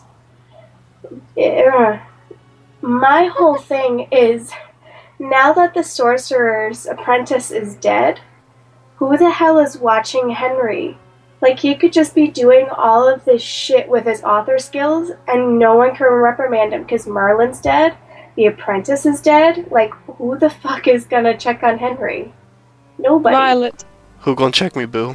Yeah, so he can just be doing all this shit, and he's so worried about it. But at the very end, you know, magically make this cheap-ass Walmart toy appear in my hand, and no one said anything. Dun, dun, dun, It dun, was dun, dun. $1.99, okay? Oh god. Not that That's too expensive, Ava. Alright, 99 cents on sale. Oh my god. It was just like, well, if you're going to use it for something like that, couldn't you have used it for something even lesser than that? Like, seriously, it doesn't make sense. Especially for Henry to be so concerned about, you know what, the author's not supposed to do this. I'm like, well, have you been reprimanded yet? Like, both the people who were going to say something are gone. Use your Ava, stuff. you need to spank Henry. I'ma spank that little ass. Oh my god. Yes, Henry needs to grow the fuck up. No. I think what Ashley's saying is so right. I think he is in his teenage years. Puberty is hitting him hard, so he thinks that taking magic out of the equation will solve everything. So It's the hormones. yeah, it's the hormones. And the hair growing in strange places. Yeah, I'll just say something. Totally. I'll say something about Henry. Really quickly, I think there's a lot of problems in a lot of TV shows with the kids. Yeah, and people like, oh my god, what a brat! Oh my god, what a and it's really annoying. I'll be the first to admit that it's really annoying when you don't know how to write, or not know how to write, but that the audience doesn't know how to, you know, just like let it slide without like raging. And I mean, sometimes some kids are just brats. Like, I mean, if Peter Pan wasn't a father, I'd be like, God damn, you know, that guy, no. Oh my just gosh. no. But Henry, I think, I mean, we say that Emma is the main character. She's the savior. And she was basically born from true love. Like, it's everything. But I think the heart is in Henry. And the thing with him is we gotta realize is it's growing pains, man. We're growing with Henry since he was like, what, 11 or 10? And however long this series goes, he's gonna end up like having to step it up, and unless they end it with Emma still being the main character and everything. If not, I feel like they need to they're building up Henry to be the main person, to lead people and to always remind people about magic and purity and, you know, all that stuff. And that's why I think it was really interesting with the finale, because he wanted to get rid of magic. But if we look at it through his eyes, he's a kid, and the way he sees it, there's more bad that came from magic than good. And he felt like he needed to take charge and do something, while all the parents and everybody's, you know, mourning Robin Hood, fighting amongst each other. He's like, you know what? I know what can stop it. And yeah, he was wrong, but I understood what he was trying to do. Not that it makes it right, but I understood it. And that's why I don't have any hate for Henry. I honestly, I don't. You're very much, it's the thought that counts. He came from magic, though. Yeah, well, yeah, I mean, it doesn't, I guess I'd let it pass, because he's not an adult yet. He's not sure, but his intentions are always, they come from a really pure place. I mean, he didn't want to get rid of magic just to get rid of it. He saw what it was doing to the people that he loved, and it scared him, and he didn't like it. So he's like, you know what? I have power. You know, I can do something. I'm gonna do it. And that's. I think my favorite thing was, and this was like a part where I just wanted to. I would never say that I would want to punch a child, but I was tempted. Like, I was like Brittany in the restaurants with the shoeless children. The naked children. I feel like I'm but when he... And there's... Yeah, go ahead. Oh gosh. But when he was in the hotel room in New York, and then he used it, and he was like, I destroyed magic. And then they were like, you moron, you trapped our family in other realms, this, that, or the other, and blah, blah, blah, blah. And then he was like, this isn't my fault, it's all your fault. I'm like, dude, you're the one that destroyed the magic. Dude. I'm like, how the fuck is it everyone else's fault? He's like, it's not my fault. And then he runs away. That's true. But then we can go a step further and be like, well, why was everyone standing really near the door when everybody was leaving? And why'd you have to get sucked in? Why do our main characters gotta be stupid? Like, that's another thing you could say. Like, I don't, you know, it was just, yeah. But no, it's true. Emo teen. He was the epitome of teenage angst. Like, yeah, you could put him on the cover of 17 or something. He's just like, he's gonna look angry. Like, Tiger beat. Exactly. Yeah. Like, and you know what? If you think of it that way, like, he's The Walking Dead's Carl. You're gonna tell him to fucking do the bad years, and he's not gonna do it. He's just gonna like go his own way. And you know what? Fine. Like, I accept that all of the weird shit is gonna happen to you. But the one thing that, like, as writers, like, made me a little bit sad is that I'm just gonna make this comparison. Like, in Harry Potter, J.K. Rowling wrote Time Turners. But she broke all of them because she realized later that, like, it's kind of a broken thing to be able to have all that much power and, like, to be able to rewrite things. And I felt it was the same way with the author's quill, like, or the pen. Like, that it's just too much power for you to be able to just, like, switch things around, for you to write something and just poof it to yourself. Like, it surpasses magic. So I really appreciate it in the series when they broke it, and to bring it back from, like, Hades, like, I don't know, it's just I don't know what they're gonna do with that. And I completely agree, like, there is nobody left there to school him. There's nobody left to take him to task or to say, hey, you're not doing your job as an author, or, like, you're just supposed to, like, watch, you're not supposed to take 99-cent crystals from people and shit. Like it's, just, it's weird. And it brings up questions like, what if you could take the crystal and just write it like that? Why didn't you write everyone out of, like, Hades? Like, why didn't you write it so that Hades wouldn't kill Robin? Why? Like, you get a lot of whys with such all-powerful magic, and I don't like that.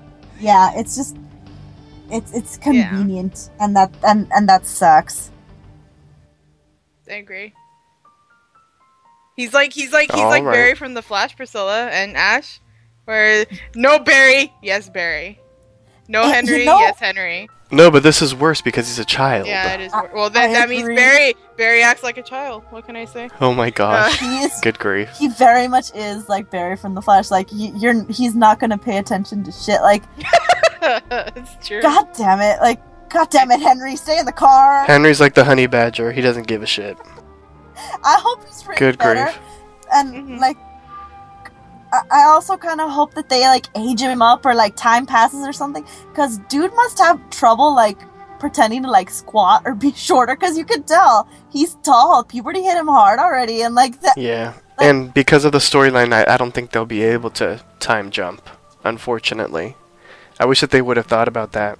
To be quite honest. But to end Henry on a positive note, because we've been shitting on Henry, it is nice that he's got his little boo thing. It's so cute. So shout out to Violet. Violet is awesome. I love Violet. I agree. They're very cute I'm together. excited to see where that's gonna go. It's looking pretty good so far.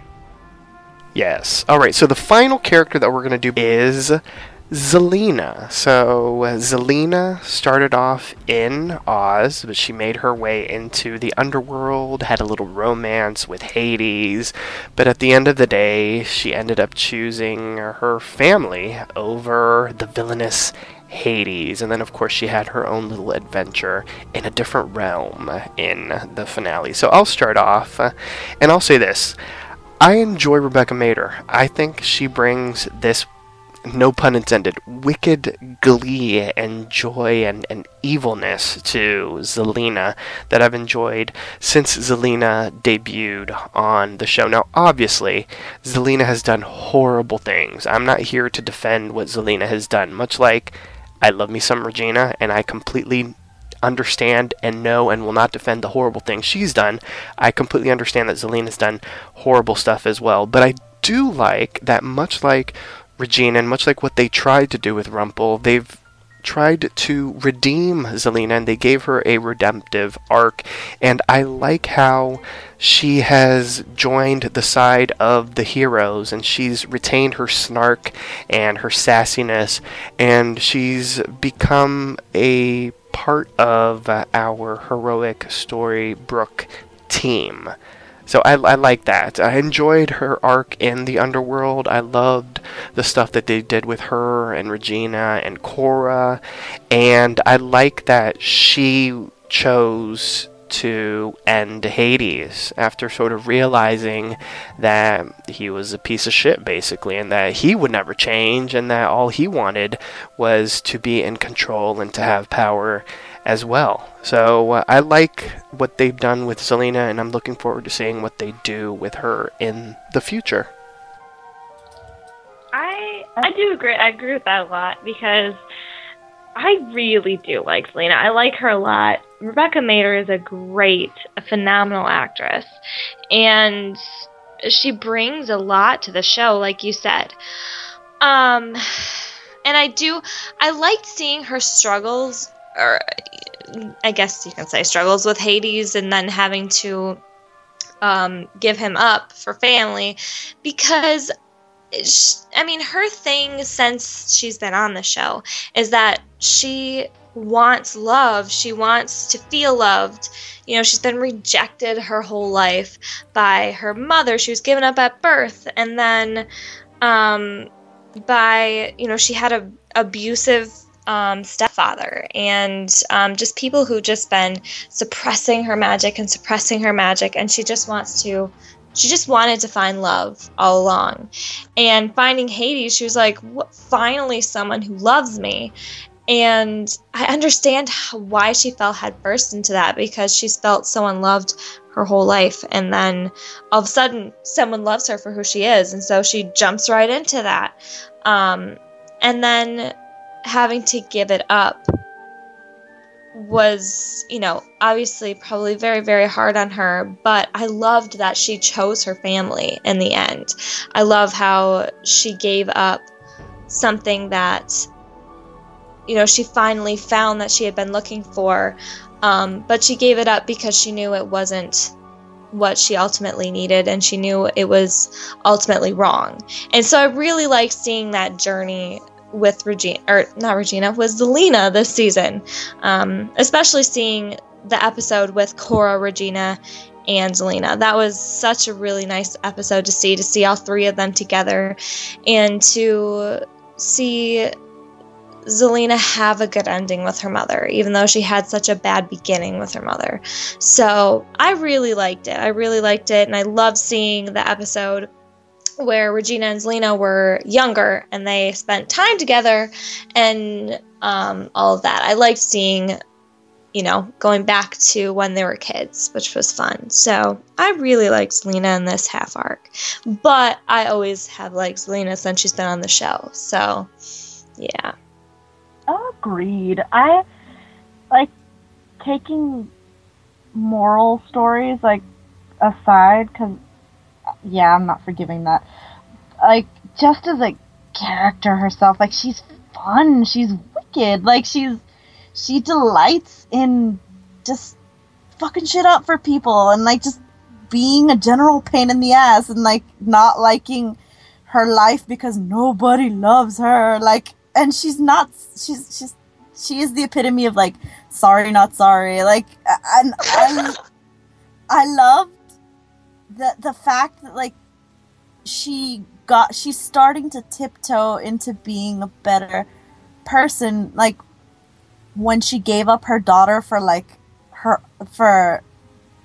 at that point Robin's best chance, and when she finally realized that there is a reason that her and Regina are sisters, that they had something together, that they deserve to have a second chance as being sisters. And just I don't know, I every time I see Zelena, her quips, her sarcastic little asides that she says during the episodes, they just give me life. I like her so much. She does so many terrible things, but I can't hate her. She's amusing. I like her. Mm-hmm. All right, so let's get into returning characters. During this arc, we had so many characters that returned. I can't even name them all because there were so many. Some highlights include Cora, Ruby, Dorothy, Mila, Gaston, and many, many, many more. So, of all the returning characters, who were you excited to see the most, and why? Ruby, because I wanted to see her. They teased an LGBT relationship for the longest time, and I was just kind of it's gotta be Ruby with someone. Is it gonna be Ruby Mulan finally? And nope, it was Ruby and a new character, Dorothy. And I as much as people hated on the name Kansas and Wolfie or whatever the hell, I thought it was cute, and True Love's Kiss coming from something like that, people also didn't were how do you have True Love's Kiss so quickly? And I'm just kind of you know what? If Ariel can have True Love's Kiss with Eric so quickly, and Cinderella could have it, you can give it to these people too. And you know what? I'm never mad at seeing Red. She's a treat for the eyes. She's beautiful. Possibly one of the prettiest girls that have ever come out on Once Upon a Time. So yes. Is she your type? Yes, I love her. She's everybody's type.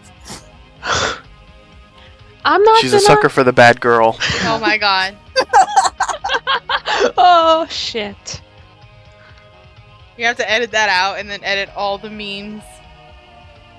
I agree with Priscilla. She stole my answer. I was looking forward to Ruby a lot, and when we got her, we got a love story too. And yes, it was like love at first sight type of thing, and I mean, people roll their eyes at that. I was one of them, but it was still cute, you know. It would have been worse if the couple didn't have chemistry, if the actresses didn't have chemistry, but they did, and it was really sweet. And then we get that they end up being true love, and you know what? I'm just gonna let it happen. I'm just gonna sit back and enjoy that. You know what? Maybe if I go into a meadow, I'm gonna meet my true love. He or she. And I don't care. And it was really awesome seeing Ruby back, and I wish she stuck around with the main group more, because I feel like she would get a lot of shit done. And like if they didn't like anybody, she could eat them. Oh my gosh. I will say I loved seeing Ruby.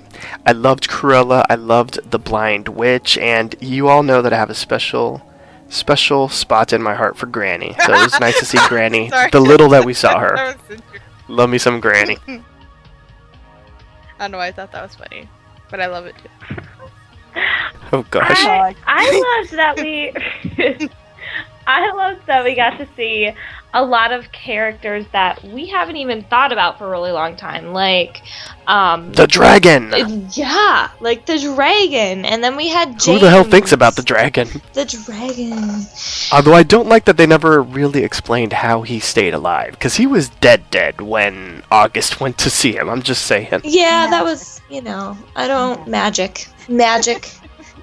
The magical explanation of the show.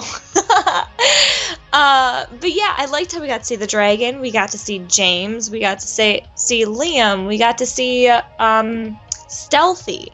We got to see a lot of people that we haven't thought about. Like, we even got to see that guard that Hook killed way back in season 2. Like, we got to see so many people we don't even usually, or not all the time, put second thought into. And so it was really nice to kind of wrap it up on their stories. So I really like that. I especially like seeing James back because he's such the opposite of charming. And it's so fun to see Josh play both of those characters. Because he makes it so you know which one is which just by the way he does it. And I really liked how we got to see that. I forgot to mention this, but I liked seeing Gaston because he's also a treat for the eyes. Yes, that was an awesome story arc. Like how I like how in Once Upon a Time, sometimes you have those stories where was he a bad guy? Yes, he was a bad guy, but was he really? It makes you question shit. And did he have my handsome hero because he was actually trying to be better, or was he always kidding himself, and was it really an act of revenge? I don't know. All I know is that I loved him. He was your man purse.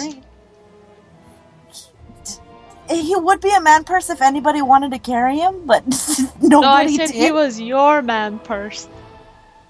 Oh no! I liked seeing him on screen.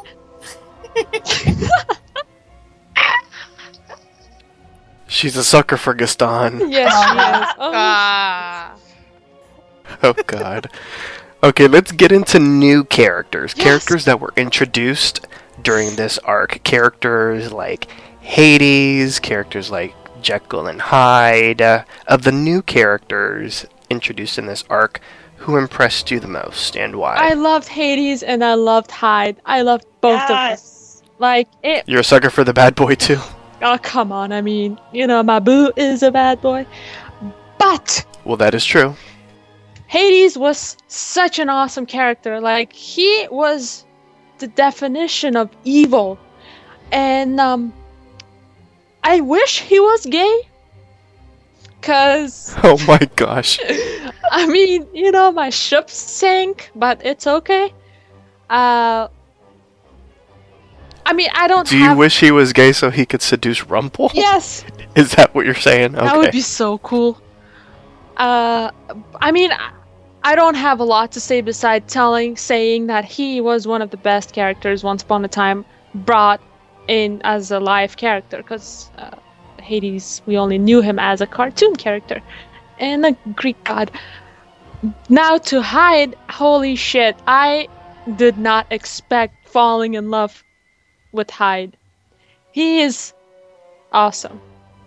That's all I gotta say. I am looking forward to seeing more of him. Looking forward to seeing more of Sam.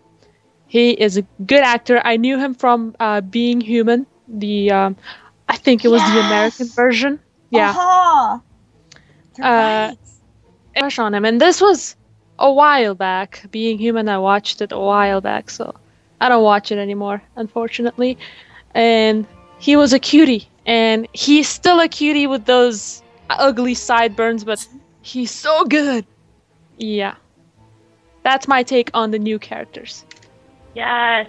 Oh my god. I like Hades for the purpose that, like, Papi Chulo does the best Hades impersonation.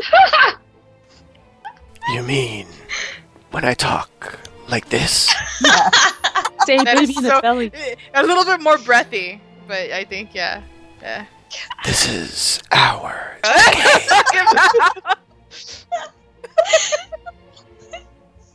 He was so You're welcome. great, though. Like, I know we make fun of it because it's so funny, but I loved it. I love that he whispers things and has awkward pauses everywhere, but it just works with his character, and it's so great. And I love how they carried like this awesome voice through with Hyde too, because I don't know what it is, but he had like, I love He his turns voice. you on? I know. I cannot physically. Oh, so you do admit it. Oh, shit. No, but I God, Katie's tempted by the dark side too. Ovaries That's are not- exploding over here. Oh my god. Somebody's getting pregnant tonight. Oh my lord. Okay. Well, I don't know. I loved the villains in this half arc. I loved Hades, and I love Hyde. The little we've seen of him so far. I am so looking forward to next season with Hyde specifically, because he did such a good job with the character and bringing him to life. And Hades too was fantastic. They know how to pick the actors who are going to carry through what they want to see in these characters, and they just do such a good job, and I really love it. I don't know what to say other than Hades and Hyde were fantastic, and I'm so looking forward to seeing more of Hyde. I just am. Yes. Yes.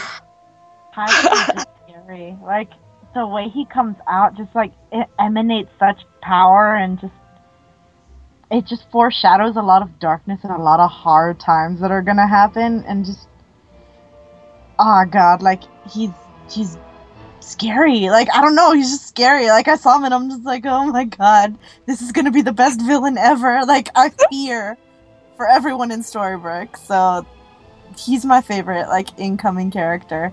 Not to say that Hades wasn't, like, great. He was, but he died like a chump. Like, that sucked. Like, no. Like, you had such, like, a great build-up of a character, and then he got taken out by, like, a dollar store crystal again. Like, it... Oh gosh. 99 cents on sale. And they Too much. couldn't even put his dust together, like, in an ashtray or something. They just left it on the floor, like, for somebody to, like, root around. The maid will take care of it. That's not the first show. Yes. That's not the first show where I've seen someone turn to ash and they leave it there. Just saying. Well, that is true. Yeah. Shout out to Legends of Tomorrow. Yeah. Yeah. Good grief. Okay, let's talk about the Underworld storyline as a whole, because I feel like we all agree Hades was fantastic and Jekyll and Hyde are going to be the all-stars, hopefully, of Season 6. So let's talk about, in general, the Underworld. What did we think of the Underworld arc? It was nice seeing, like, characters from the past. That was good. It was nice seeing Peter Pan. Obviously, Hades made the Underworld storyline much, much better than I thought. I wish they didn't have that Instagram filter because that hurt my eye a lot, but it is what it is. It's I over like the now. filter. No! It was so hard I'm sorry. to GIF. Or GIF. Oh gosh. Shout out to the GIFs. But I liked it because it gave the show a different feel. It's weird how a filter can do that, Yeah. but it just transformed it into the Underworld for me. Like, I bought it. I was like, okay, this is not Storybrooke. This is Underbrook. Underbrook. It obviously, I mean, the whole purpose was going to Underworld, getting Hook back, but it wasn't really about him as a whole. I mean, it was, but you saw other characters struggle as well. You saw their storyline kind of progress with the Underworld storyline, which was nice to see. So yeah, it was okay. Yeah, I enjoyed the Underworld arc as well. I thought it was a very strong arc. it's so much better than last arc. Like, in comparison, this is like another world. I'm sorry, that was an awful pun. Like, I'm not gonna make something like that ever again. But Dun dun dun dun dun dun. but it was cool. Like, it gave you a chance to kind of tie up all those stories that, like, you were just wondering, like, well, we're never going to see them again. They're dead. Like, no, you got to see more of a background, and you got to see characters get stronger because of it, like Belle, like Snow, like Emma, like Hook, even Rumple. Like, they all got more fleshed out.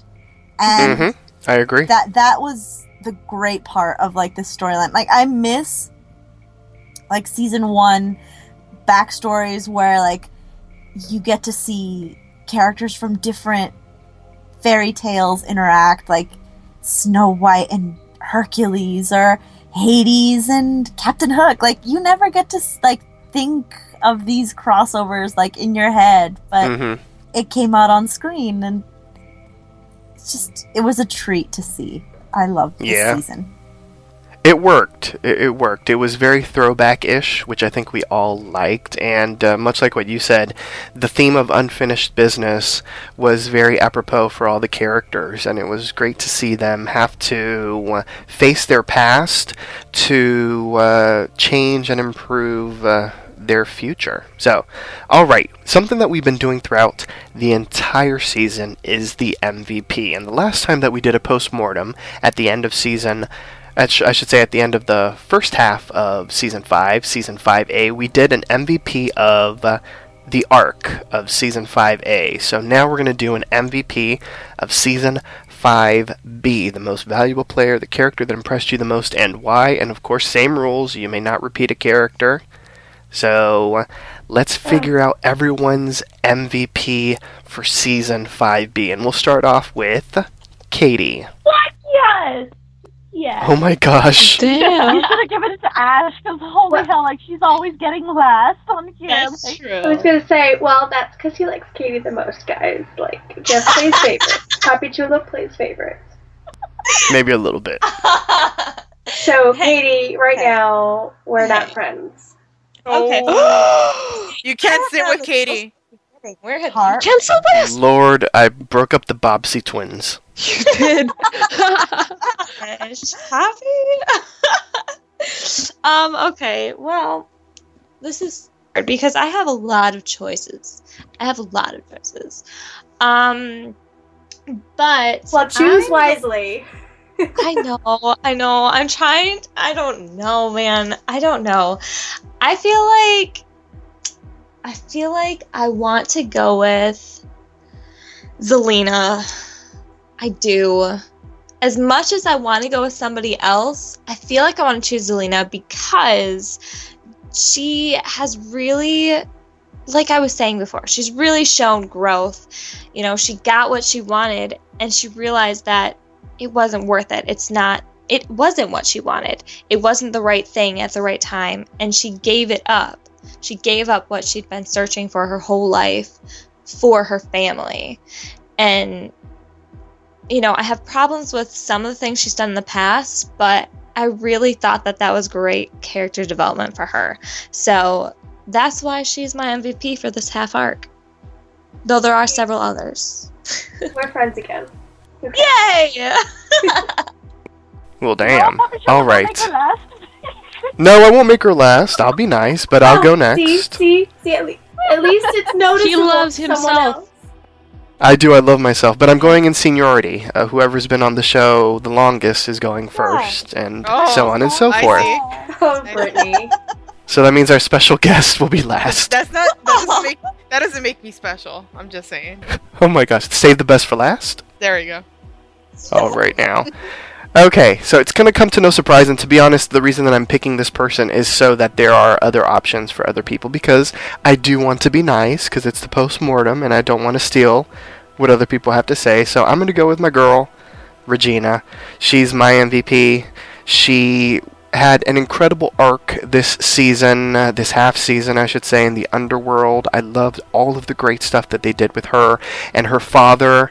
I love seeing her and her father. That relationship is so precious, and of course, it ended in such a horrible way, and I'm glad that she got the chance to apologize and to receive forgiveness from her father. I loved the stuff that they did with her and Korra, and I love the stuff that they did with her, Korra, and Zelena, and I do like that she finally has some sort of bond with Zelena. Now, of course, because I love the character, I am sad that they had to kill off her love interest, but I'm really proud of how she handled it, and I'm excited to see what they're going to do next with her. I don't necessarily care for her splitting off the Evil Queen side of her psyche. That will be interesting to see. I'm not going to prejudge what they're going to do right now, because they haven't done it and they haven't shown us what they're going to do with it, so I'm going to hold off judgment until season 6, but my interest is piqued to see what they do. It could go either really good or it could go really bad. I hope that it's really good, but definitely my MVP is with Regina. Alright, Ava Stark? I just cried. That was so beautiful. Good grief, thank you. Yes, my MVP is Baby Neil. Make me cry. Just kidding. It's not Baby Neil. You made me cry. I guess my MVP, simply because of the 5A, I'm gonna choose Rumpelstiltskin. I loved his story arc during 5A. It showed us a different side of him, the man without the power, what he does, how he, I guess, makes the right choices from in everyone's eyes that this is the right choice. And then like the finale, I don't know, I really liked him in the finale, so like that gave me a lot of hope, I should say. How he basically is gonna do whatever it takes to protect his family, but I hope he doesn't do what he did with Henry going after him, even though it wasn't like his intention wasn't to kill him, but still, you don't do that to your grandson. So yeah, he is my MVP. Shout out to Baby Neil too, because he didn't cry. Right now. Oh, that is true. Ash, your MVP. Well, Brittany, I hope this wasn't yours, but I am going with Emma. Ooh! Dun dun dun dun dun dun. All right. What was that? Oh my god. That was Boots and Pants and Boots and Pants. Yeah. Oh my god. I am very proud of her this half season, really this entire season. This has been where she finally steps up into herself, that we finally see Emma becoming her own person and making her own decisions without looking towards her parents so much anymore to like double check herself or anyone else. That this is her and what she wants and what she knows she needs to be able to move on with her life. Like going back for her true love, knowing that if this happens to her again, she's not going to come back from that. And being able to say to Hook, I love you, with no strings attached, with nothing pushing her to do it, with no imminent danger coming towards her, and knowing that just saying I love you is enough for him. I am very, very proud of her. She has come so far. I'm wiping a tear from my face. That was beautiful. Ugly sobbing in the background here. Oh gosh. Well, as you're wiping, Priscilla, share with us your MVP. That sounded weird. That sounded weird. That sounded weird. Okay. My MVP to go along with Ash is Hook. Because... You son of a... I'm sorry, fighting. Brittany. Sorry, not sorry. Okay, I loved Hook because that last half of this first season, I was so pissed at him. Again, like, I could not stand him as a character, but seeing him, like, pick himself up and just, like, being tortured, but still, like, not daring to write anyone's name there, even though I would have been like, okay, you want someone's name on here? How, like, do you want Rumpelstiltskin in italics, in caps? Like, what do you want? Like, he could have sought revenge, like, in so many ways, but he didn't. Like, he could have sought revenge, like, when Arthur came down to, like, the underworld, and he didn't, and he worked alongside people that he really never would have wanted to, and not to mention the fact that, like, his goodbye scene with Emma was one of the most bittersweet, like, couples breaking up scenes that I've ever seen. Like, his, like, last kind of, like, secret handshake goodbye to her, where he, like, wiggles his fingers, like, to, like, just feel her hand for one last time, was heartbreaking. And just, I don't know, like, and his genuine, like, surprise and happiness at, like, seeing Zeus, like, giving him one last chance to be again with, like, Emma back. Like, as much as, like, it's really cliche and, like, we gave, like, and I would have preferred, like, another story. Like, it's nice to see him back. And I look forward to seeing him, I don't know, not necessarily be, like, hurt or, like, pushed, like, put down by this, but, like, realize, okay, I've been the Dark One. I've been Captain Hook. Now it's time for me to be Killian Jones. Now it's time for me to live up to what my brother, like, left of me, like, to seek my best chance, my happy ending with Emma. Like, yes, Hook. Mine. Aw. Well, damn. All right now, so it's time for our special recurring guest star, Brittany, your MVP, and por qué? My MVP and why. Okay, alright. I'm gonna take it back old school, guys. Granny. Yeah. I'm gonna go with Granny because she learned to use a cell phone.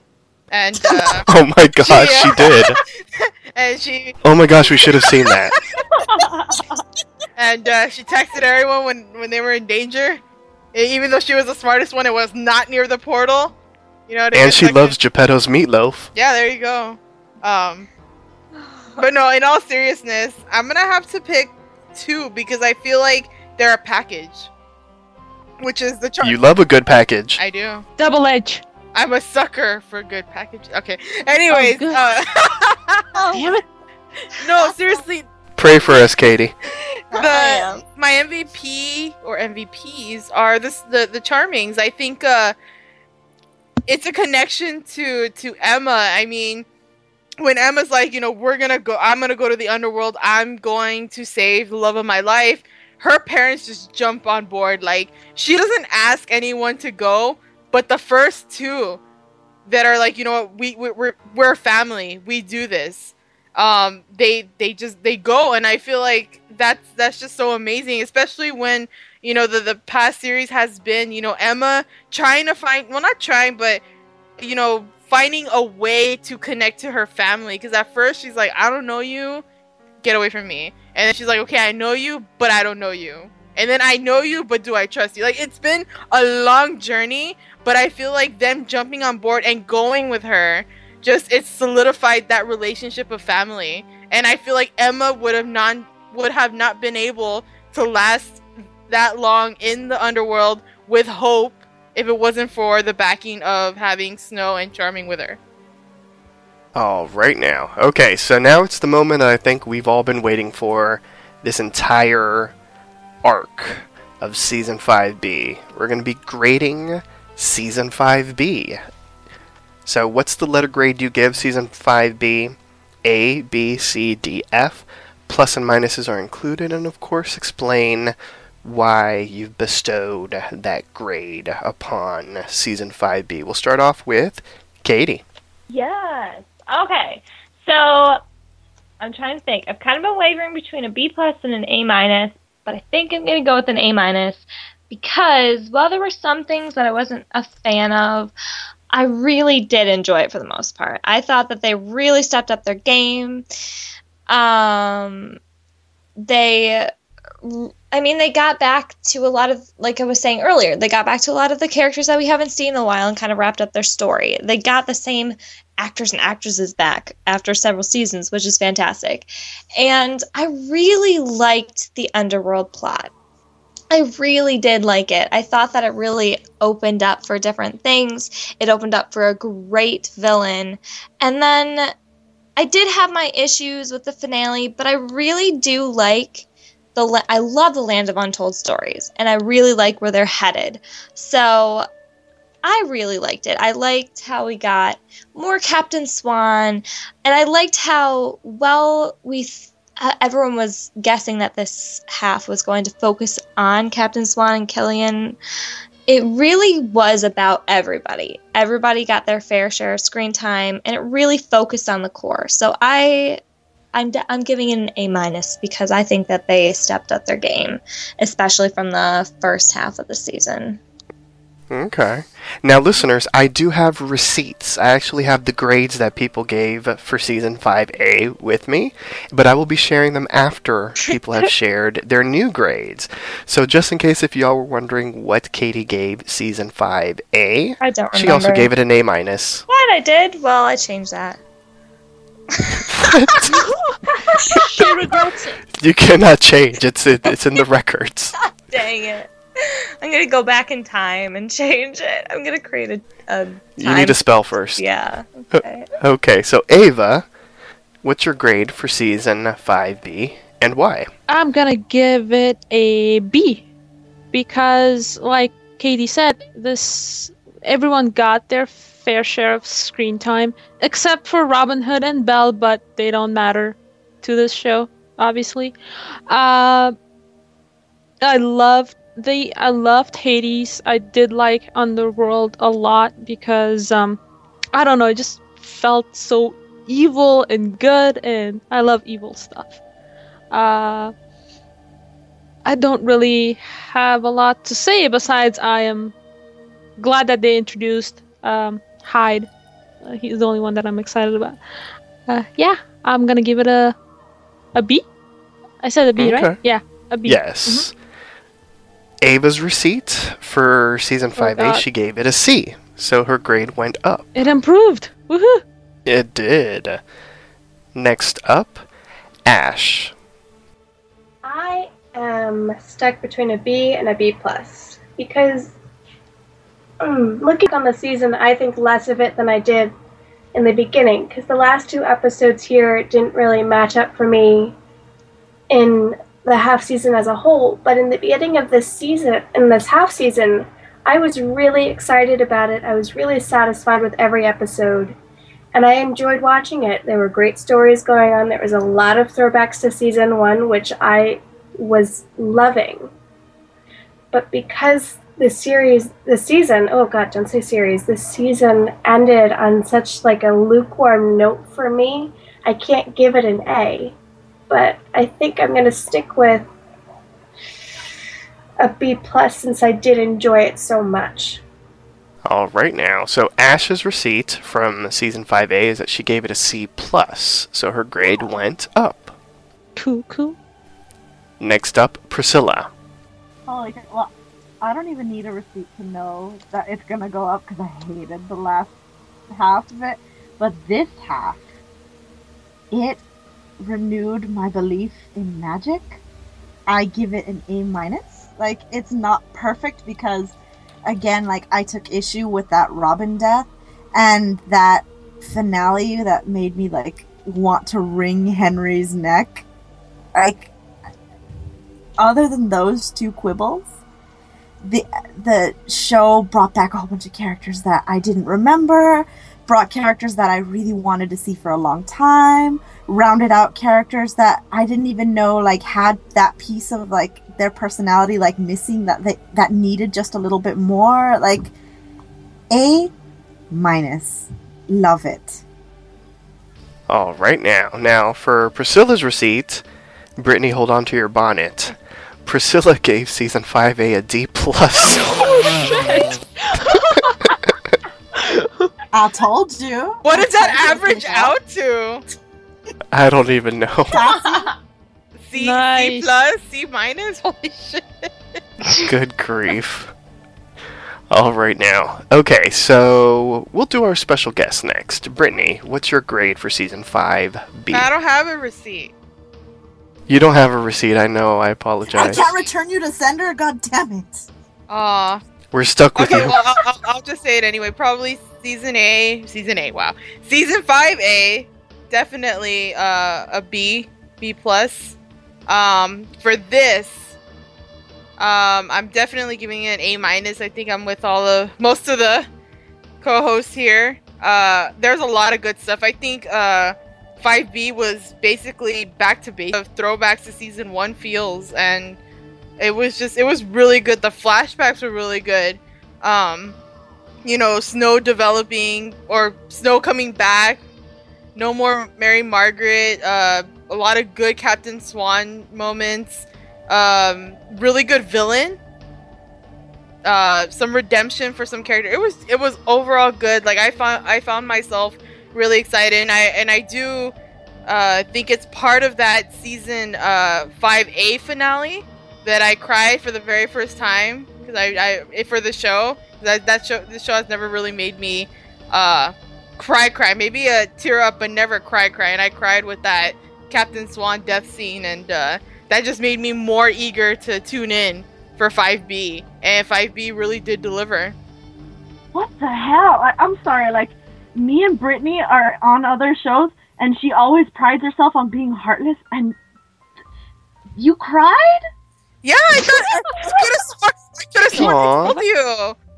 I thought I told you. Yeah, like I don't know. Maybe I was just really emotional that night. But I was watching the episode, and I was like clinging onto my blanket, and I was like, "Why I know he's coming back. Why am I crying?" But I really was like, they did a really great death scene. I think that scene was a lot more touching than the elevator one that we got, in my opinion. Because he literally died. Like, it was like a moment of where she didn't really think about, I'm gonna go to the underworld and save him. It was, he's gone right there. Like, it was so heartbreaking for me to see that. And she's breaking down. Everyone that is there watching it. Like, it's just, oh my god. Like, it really got me. But it also got me pumped up. Miracles happen and magic is true because this can happen to you. Oh my god, I am so with you, Brittany. I was like ugly crying for her second death scene, but when he was left by the elevator, like it just like put me in shock. Like I was crying, but it was like silent, like open-eyed tears. Like what just happened? Yeah, exactly. I'm not gonna cry again. Okay, and so I'm the last one. All right. I give season 5B a solid A. Wow. The shock. Good grief. I give it a solid A. It was not A+, because there were still little faults, but for the most part, I was satisfied with the story, and I loved the new characters. I loved the old characters that returned. I'm excited to see what is coming up next, so I feel like the setup, although it was a little wonky, and maybe that's why I didn't give it an A+, it certainly set up something interesting, and I'm looking forward to seeing what they do with it. Little trepidation, because I'm always worried before a new season starts, will it live up to the hype? So I'm hoping it lives up to the hype. But for the most part, I was satisfied with what I saw in season 5B. I think for the majority of the episodes, I was always loving it whenever I gave my initial reaction to the episode. So it should be no surprise that I gave it such a high grade. And I'll give my receipts. I gave season 5A an A-. Oh, hi. See, I guess we were together on that. Hey, Twinsy. We were. Alright, so usually at this point in a postmortem, we always give predictions for Season 6, but listeners, you will have to stay tuned until next time when we do our special Once Turns 100 retrospective postmortem, where we will go back to Season 1 and 2 and discuss everything from the beginning to present day, dealing with Once Upon a Time. So, at this time, I'm going to say join us next time for a special Once Turns 100 postmortem edition of Storybrooke Weekly Mirror. Visit poppychuloradio.com/archives to download this episode and many more. Registered users will gain access to our archives of previously aired broadcasts. And of course, search for us through iTunes, simply Storybrooke Weekly Mirror, and hit the subscribe button. Please like us on Facebook by going to facebook.com/Storybrooke Weekly Mirror. You can also like Poppy Chulo Radio on Facebook by going to facebook.com/Poppy Chulo Radio. Help support Poppy Chulo Radio financially by visiting gofundme.com/Poppy Chulo Radio. You can email us with any questions, suggestions, comments, or concerns at contact@poppychuloradio.com. Are you interested in joining the Poppy Chulo Radio team as an honor personality or blog contributor? Email talent@poppychuloradio.com. All right, co-hosts, can you please wish the listeners a good night? Good night, Good night, guys. Good night. Good night, guys. Thanks for tuning in. Join us every Tuesday at 7 p.m. Eastern, 4 p.m. Pacific for a brand new installment of Storybrooke Weekly Mirror. Good night, everyone.